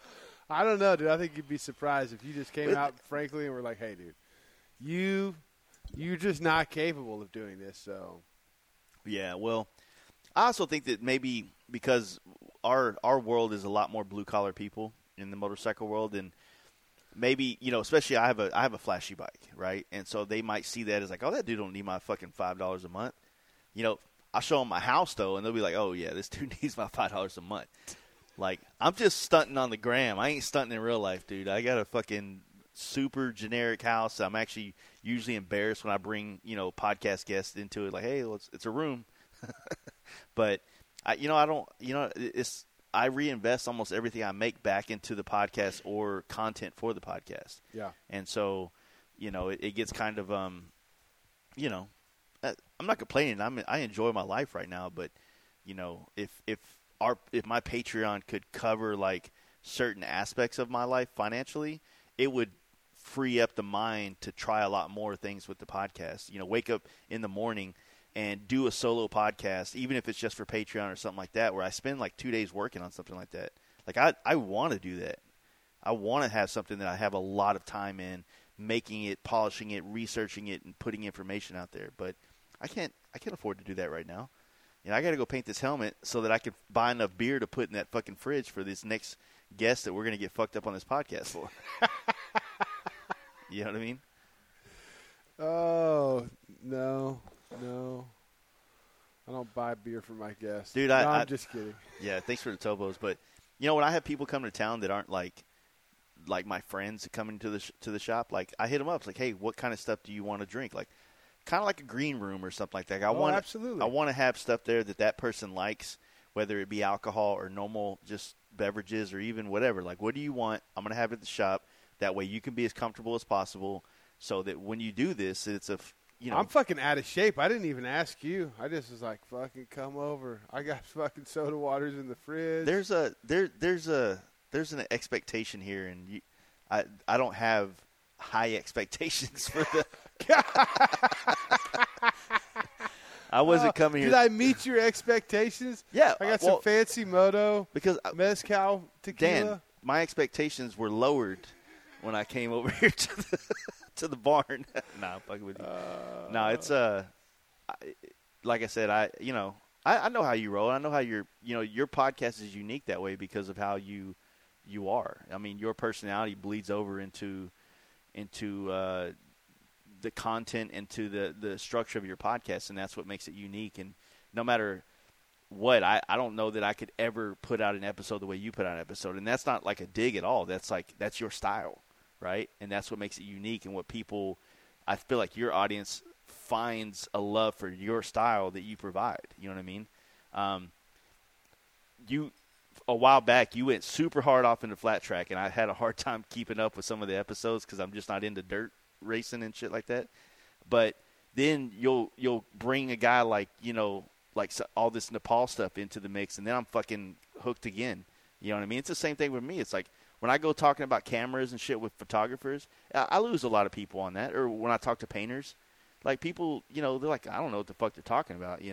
We're talking about a visual thing that they can't see. You know what I'm saying? But then when you get someone on, they're talking about stunt riding or fucking, we're talking about the new Harleys or something like that, then it brings people back. But those other episodes give that other side of our audience a little bit something to dig into. It's just like Rogan, right? You might not be into the comedy podcast with the homies, but you want to listen to Dr. Rhonda Patrick talk about the gut biome, right? Dude, I feel like you have to take notes when you listen to Rhonda Patrick. So it's not every episode is for everybody, but that's the point. That's how you continue to grow an audience, by being very diverse in what you talk about. But you still got to be interested in what you're talking to people about. I was going to say, I don't even look at it as growing an audience. I just look at it as what I'm interested in. at this point in time. It's because you're white privileged, dude. Yeah. Fuck yeah, I am. You're I'm bigot. white as fuck, dude. Nah, man, that I guess in a sense like that, I've just never had that. I don't know if I'd call it a luxury to, and I don't know if I would say it's not caring because I know you care, but just not getting wrapped up about like trying. Like I'm. Well, I didn't start this thing with intentions of Yeah, growing a fucking audience. yeah, So I've worked hard. Now, I'm a competitive person. You know, Yeah. I like to race. I like to act like I'm not racing until we get to the fucking starting line. And it's like, fuck everybody. yeah, So I tried. I mean, I look every once in a while. I haven't looked in a while because I've just been so fucking busy. But, you know, if I start looking, I start, you know. yeah. It does turn on a different I switch. start going, I bet we could do something different here. Yeah. You know? I try not to look either. I try not to look at certain things because it either makes me feel really good or it makes me feel like, fuck, man. Like, it makes me, you know, it puts me in a mindset that I don't really want to be that's not really helpful at all. Productive, yeah. But, you know, I don't know. So what do you got planned for the rest of the year? You got any big trips? Pretty much sewed up. Nah, it's plenty of shit going on. You got to go up to Boston. I don't think I'm going to do that this year. But, Well, I thought you were delivering a bike up there. no, I'm delivering the bike to Nashville. To Nashville. Yeah. So you going to podcast up there? Probably probably go talk to Booster Brad on the way up there. He's like in just north of Memphis. Go see Dusty? Dusty, I think, is on the other. I don't know if he's in Nashville. I thought he's over there in Knoxville area, which is still another, 200 miles away or some shit. I don't know. No, there's like Club Style Tennessee, some guys up there that are putting on events, and I got my buddy Millhouse. He's up there working for Thundermax. He's like putting together like options for guests that are kind of people in Nashville to kind of help. I want to bring on people that are in the motorcycle scene from Nashville or find builders or things like that we can kind of not put Nashville on the map, but on our podcast put Nashville on the map, for our podcast listeners. So that's that. And then I come home from that. Then I got a good 3 weeks of trying to bang out some helmets and stuff. Then I'm going to do the run to Terralingua with Adam and those guys. Yeah. When is that? I think it's the weekend of the 15th or 16th or something like that of October. I'm pretty excited about that because I've never been to Big Bend. Dude, it's so sick. Yeah, I'm pretty stoked about that. And I'm going to use that trip. I'm going to do it solo. I'm going to try to use that trip as an attempt to video and try to put together some kind of YouTube video. But I can't promise I would release it. Hey, a lot of people have been asking me. So I want to do that, and then come back from that, and then it's Born Free Texas, which I'm excited about Born Free Texas. I think we should talk about that in a minute, but to wrap up that, I'm going to do that, come on from Born Free, and then I think a week or 2 weeks later is down south, and then I'm going to go do the Keys after that, and that's probably going to wrap up most of my riding for the year. The Keys are going to be sweet, man. Yeah. Ride in at sunset. I was going to ride in as the sun was rising because I'm going to leave where we do the camp out and go stay in Miami and then try to leave Miami before the sun comes up. That way it's coming up as I'm on the bridges. That's fucking early. Yeah. Don't you wake up early? I don't wake up early. I'm making a special. That's what I'm saying. Like, you're going to have to wake up early. Yeah. Because Miami's still like a fucking hour and a half. Yeah. Yeah. From the first bridge. So do that trip and then come home, and then I think I might do a drive. I might drive back to LA sometime November, December, maybe January, just to do podcasts. Hit Phoenix, hit LA, San Diego, go see. Maybe my wife might fly or drive out there with me, and we'll go see family, and then just do more podcasts. But yeah, Born Free Texas, man. Like, what's your thoughts on that? Born Free Texas. Dude, it's fucking happening. Born Free's coming to Texas in October. I'm excited. 22nd. I'm excited. 21st and 22nd? I'm excited, but, like, because it has, like, I'm excited, but there's so much unknown, right? And remember, I told you I'm an overthinker. Oh, I can only imagine. There's a lot of thinking going into this one. Yeah, it's like, because, I've been to Born Free a handful of times, and, they're coming out, and when I think of where Born Free is out in California, and I think about where this is, I mean, the property's badass, but surrounding areas, it's like our camp out. There's nothing out there. Yeah. So it's like either you're camping or you brought a fucking RV, or you're going back to Dallas or Tyler or some shit to get a hotel. You know what I mean? But they're not going to allow camping Friday night. Yeah, it makes no sense. But so I got a spot down the street. Fortunately, a lot of my friends live in East Texas in Kilgore, so we're right. Oh, yeah, you're golden. I'm good. I'm just saying for all the people out there that might be traveling from out of state. Yeah, I'm not happy about that. I mean, Yeah. I'm not. I don't know exactly why they're doing it that way, but I hate to invite people to come to Texas for Born Free, which starts Saturday morning, but you can't stay here Friday night.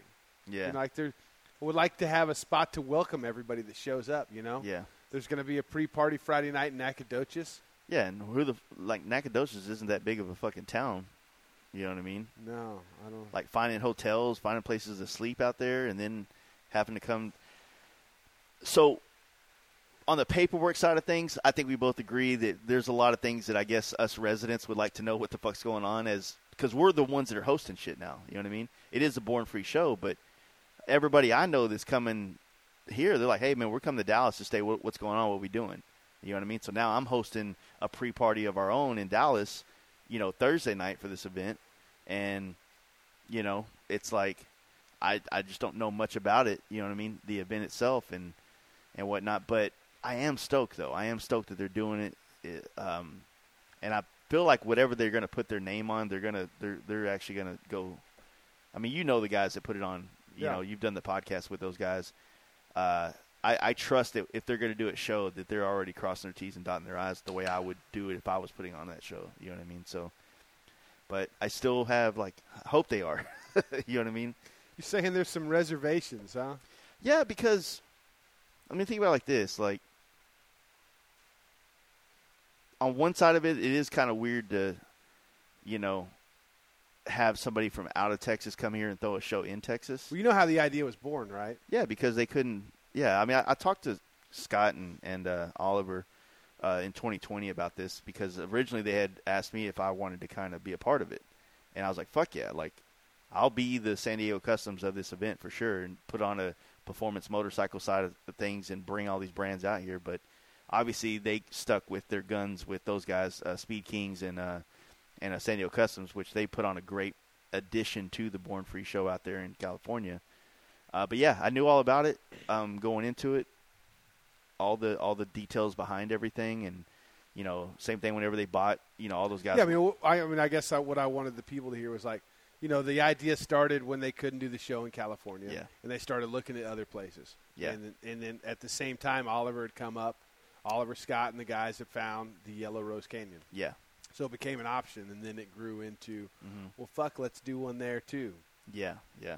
And because they weren't sure they were going to be able to do a Born Free in California until what? It wasn't until 21 August of last year. Yeah. So they were still on the fence on if they were going to be able to put that many people in a fucking field, a year ago, essentially. So I don't know. Like I said, I want it to be good because it's Texas. And if anybody's come to Texas, I want them to have a great experience here and feel like this place fucks. And like I said, we have to trust that the California guys are going to throw a great show in Texas. Or reach out. I would suggest have you talked to Mike or Grant? No, I haven't. That's what you need to do. I just like to complain on podcasts. Yeah. I need to. I talked to him a while back. Yeah. And I talked to Grant about some things and gave him some feedback before I knew about some other stuff that I still would like to call and talk to him about, and just, hear what the thinking is and really just figure out how I can contribute, you know. I wanted to do a party Thursday night and take some people on a ride Friday, but not being able to put everybody up at the campground makes that kind of difficult. Yeah. I'm also, after being at the show this last week in the Southern Throwdown, I have ideas of how to make the experience being there better. It's such a big place. It's really spread out. Yeah, right? It's huge. It's huge. And it's huge. Trump. It's a joke, dude. A Trump joke? It's huge. I can't do Your an impression. impersonation is terrible. It's the rain. You can't hear when it. you that have good to right say that's a Trump impersonation, that's Yeah. not good. All right, whatever. So I'm not a comedian. So you got idea. What are your ideas to make Well, it's not so much ideas. It's just maybe like finding, everything's spread out. You have RVs over here. You got these houses, and these houses are dope. Like that's a unique thing about that place is that you have this ability to have this. But what happens is when you're trying to have this camp out experience at night, when everybody kind of goes away, it's not a party. And then what happens is there are roughneck dudes out there partying that now become an annoyance to the people in the houses. You know what I'm saying? Because these guys are like, dude, where's the party at? I'm at a chopper event. Where's the fucking party? Oh, there's no party? All right, well, turn that trash can over. Let's jump it. Let's do a bonfire. It becomes anarchy, basically, is what I'm getting at, unless you have everything kind of, like, figured out. And so it's a dynamic there with those houses and with camping, I think. And if it has the kind of people that I'm thinking it'll have this year, it might be a perfect dynamic. It might be a shit show. I think it's going to be everything. Yeah. I think it's going to be a fucking party for sure. I need it. I mean, I want it to be. I want it to be an event that happens, and they, I want people to know that Texas has a bike scene. Yeah. You know what I mean? Oh, they're aware of that. Yeah, and I I think that honestly that Mike and Grant are so open to. I mean, that's one thing he told me. It's like, we started this show in California. It was literally just us in a parking lot. In a parking lot, and as people.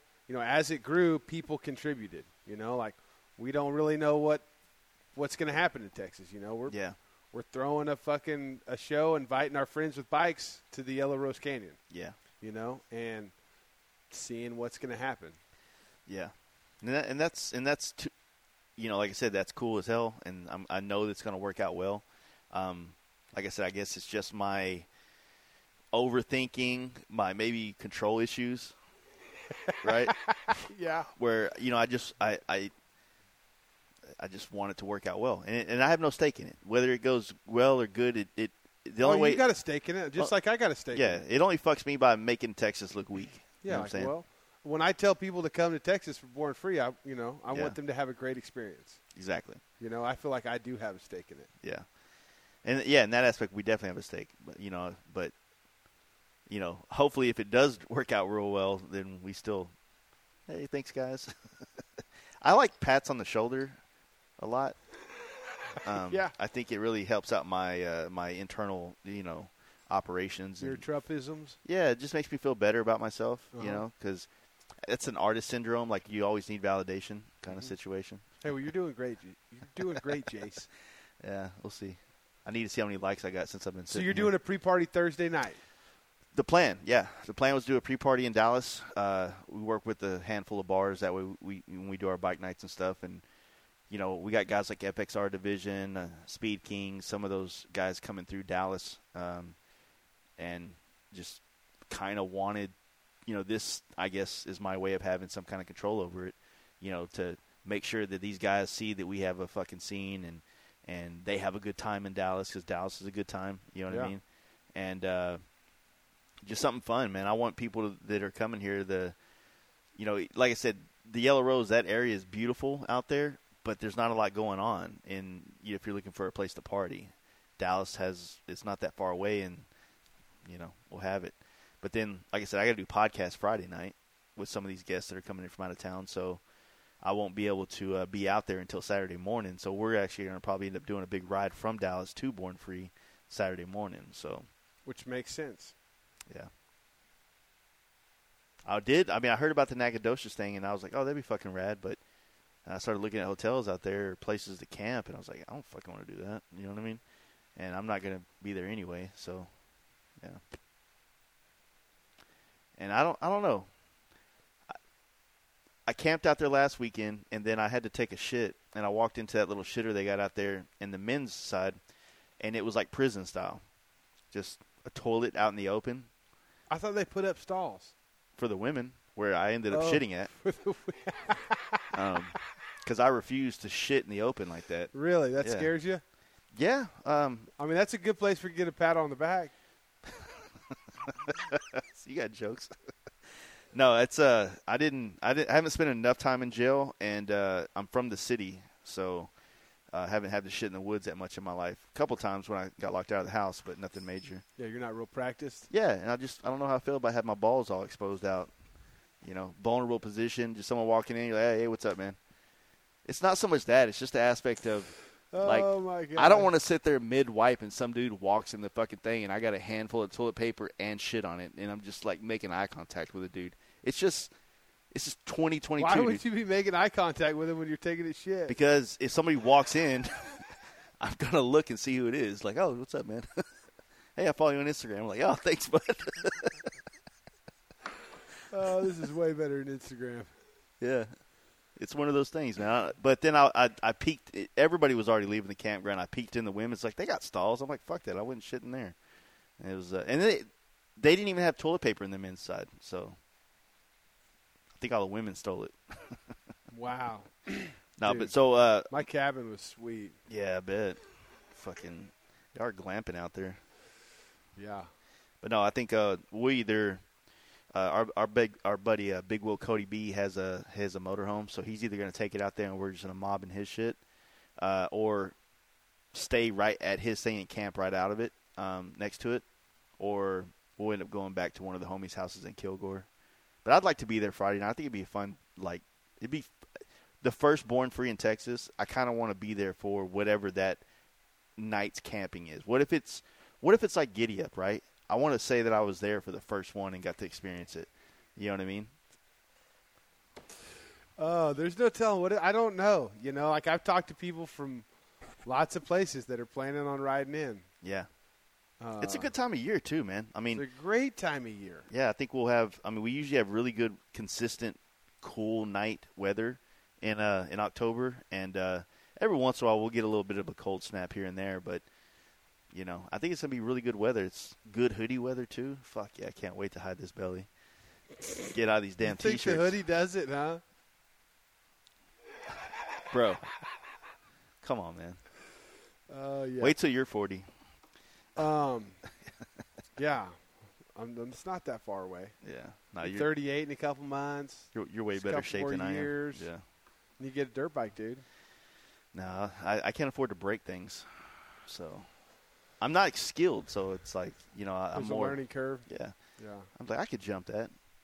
Case it, fucking. Yeah, I try not to flip jump things. Yeah. it'd be like a stream. Like, I'm going to pop a wheelie over some this. Great dirt bike riding out there at Yellow Rose Canyon. I bet. There's some little mullet kids out there running around just tearing it up. I was like, yeah. Yeah, I didn't grow up that way. Kids out this time. The hellions? I won't be bringing them out for Born Free either. Even though that was my main reason in getting a cabin. Yeah. I was like, dude, I want my kids to be surrounded by a structure when that party fucking lights off, dude. Don't want them out in a tent fucking taking a fucking mini bike to the ear or some shit. Oh, yeah. That's definitely true. I'm excited, man. I think it's going to be a good event. I think no matter what, if you get the right people in the right space and you pour just enough alcohol on it, you're going to get a good fire. You know what I'm saying? So I'm pretty sure between us people in Texas and the people I know they're going to come here from out of state, they're coming here to have a good time. And I think it's just it'll be inevitable. Oh, it's going to be awesome. So I'm excited. Nervous. I'm excited. Other than that, man, I don't know of anything else that's really popping off this year. It's kind of like a break after that for me. Get after ready for next year. Yeah, no, I'm going straight to Nepal right after Born Free. Yeah. That's still in this hemisphere, right? Like north of the equator? Yep. So the weather is still the same, like it'll be winter there too, or how does that work? Or is it spring there? It is, okay. If I remember correctly. Because I remember the only thing I have to base that off of is the psychedelic honey. Mm-hmm.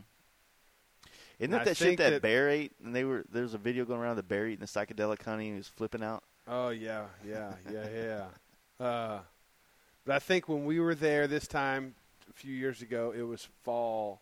We had fall honey, or maybe it was spring honey, because they said the fall honey's better than the spring honey. Mm. And I was like, oh, next time I'll go back for their fall, which is our spring. But I'm not.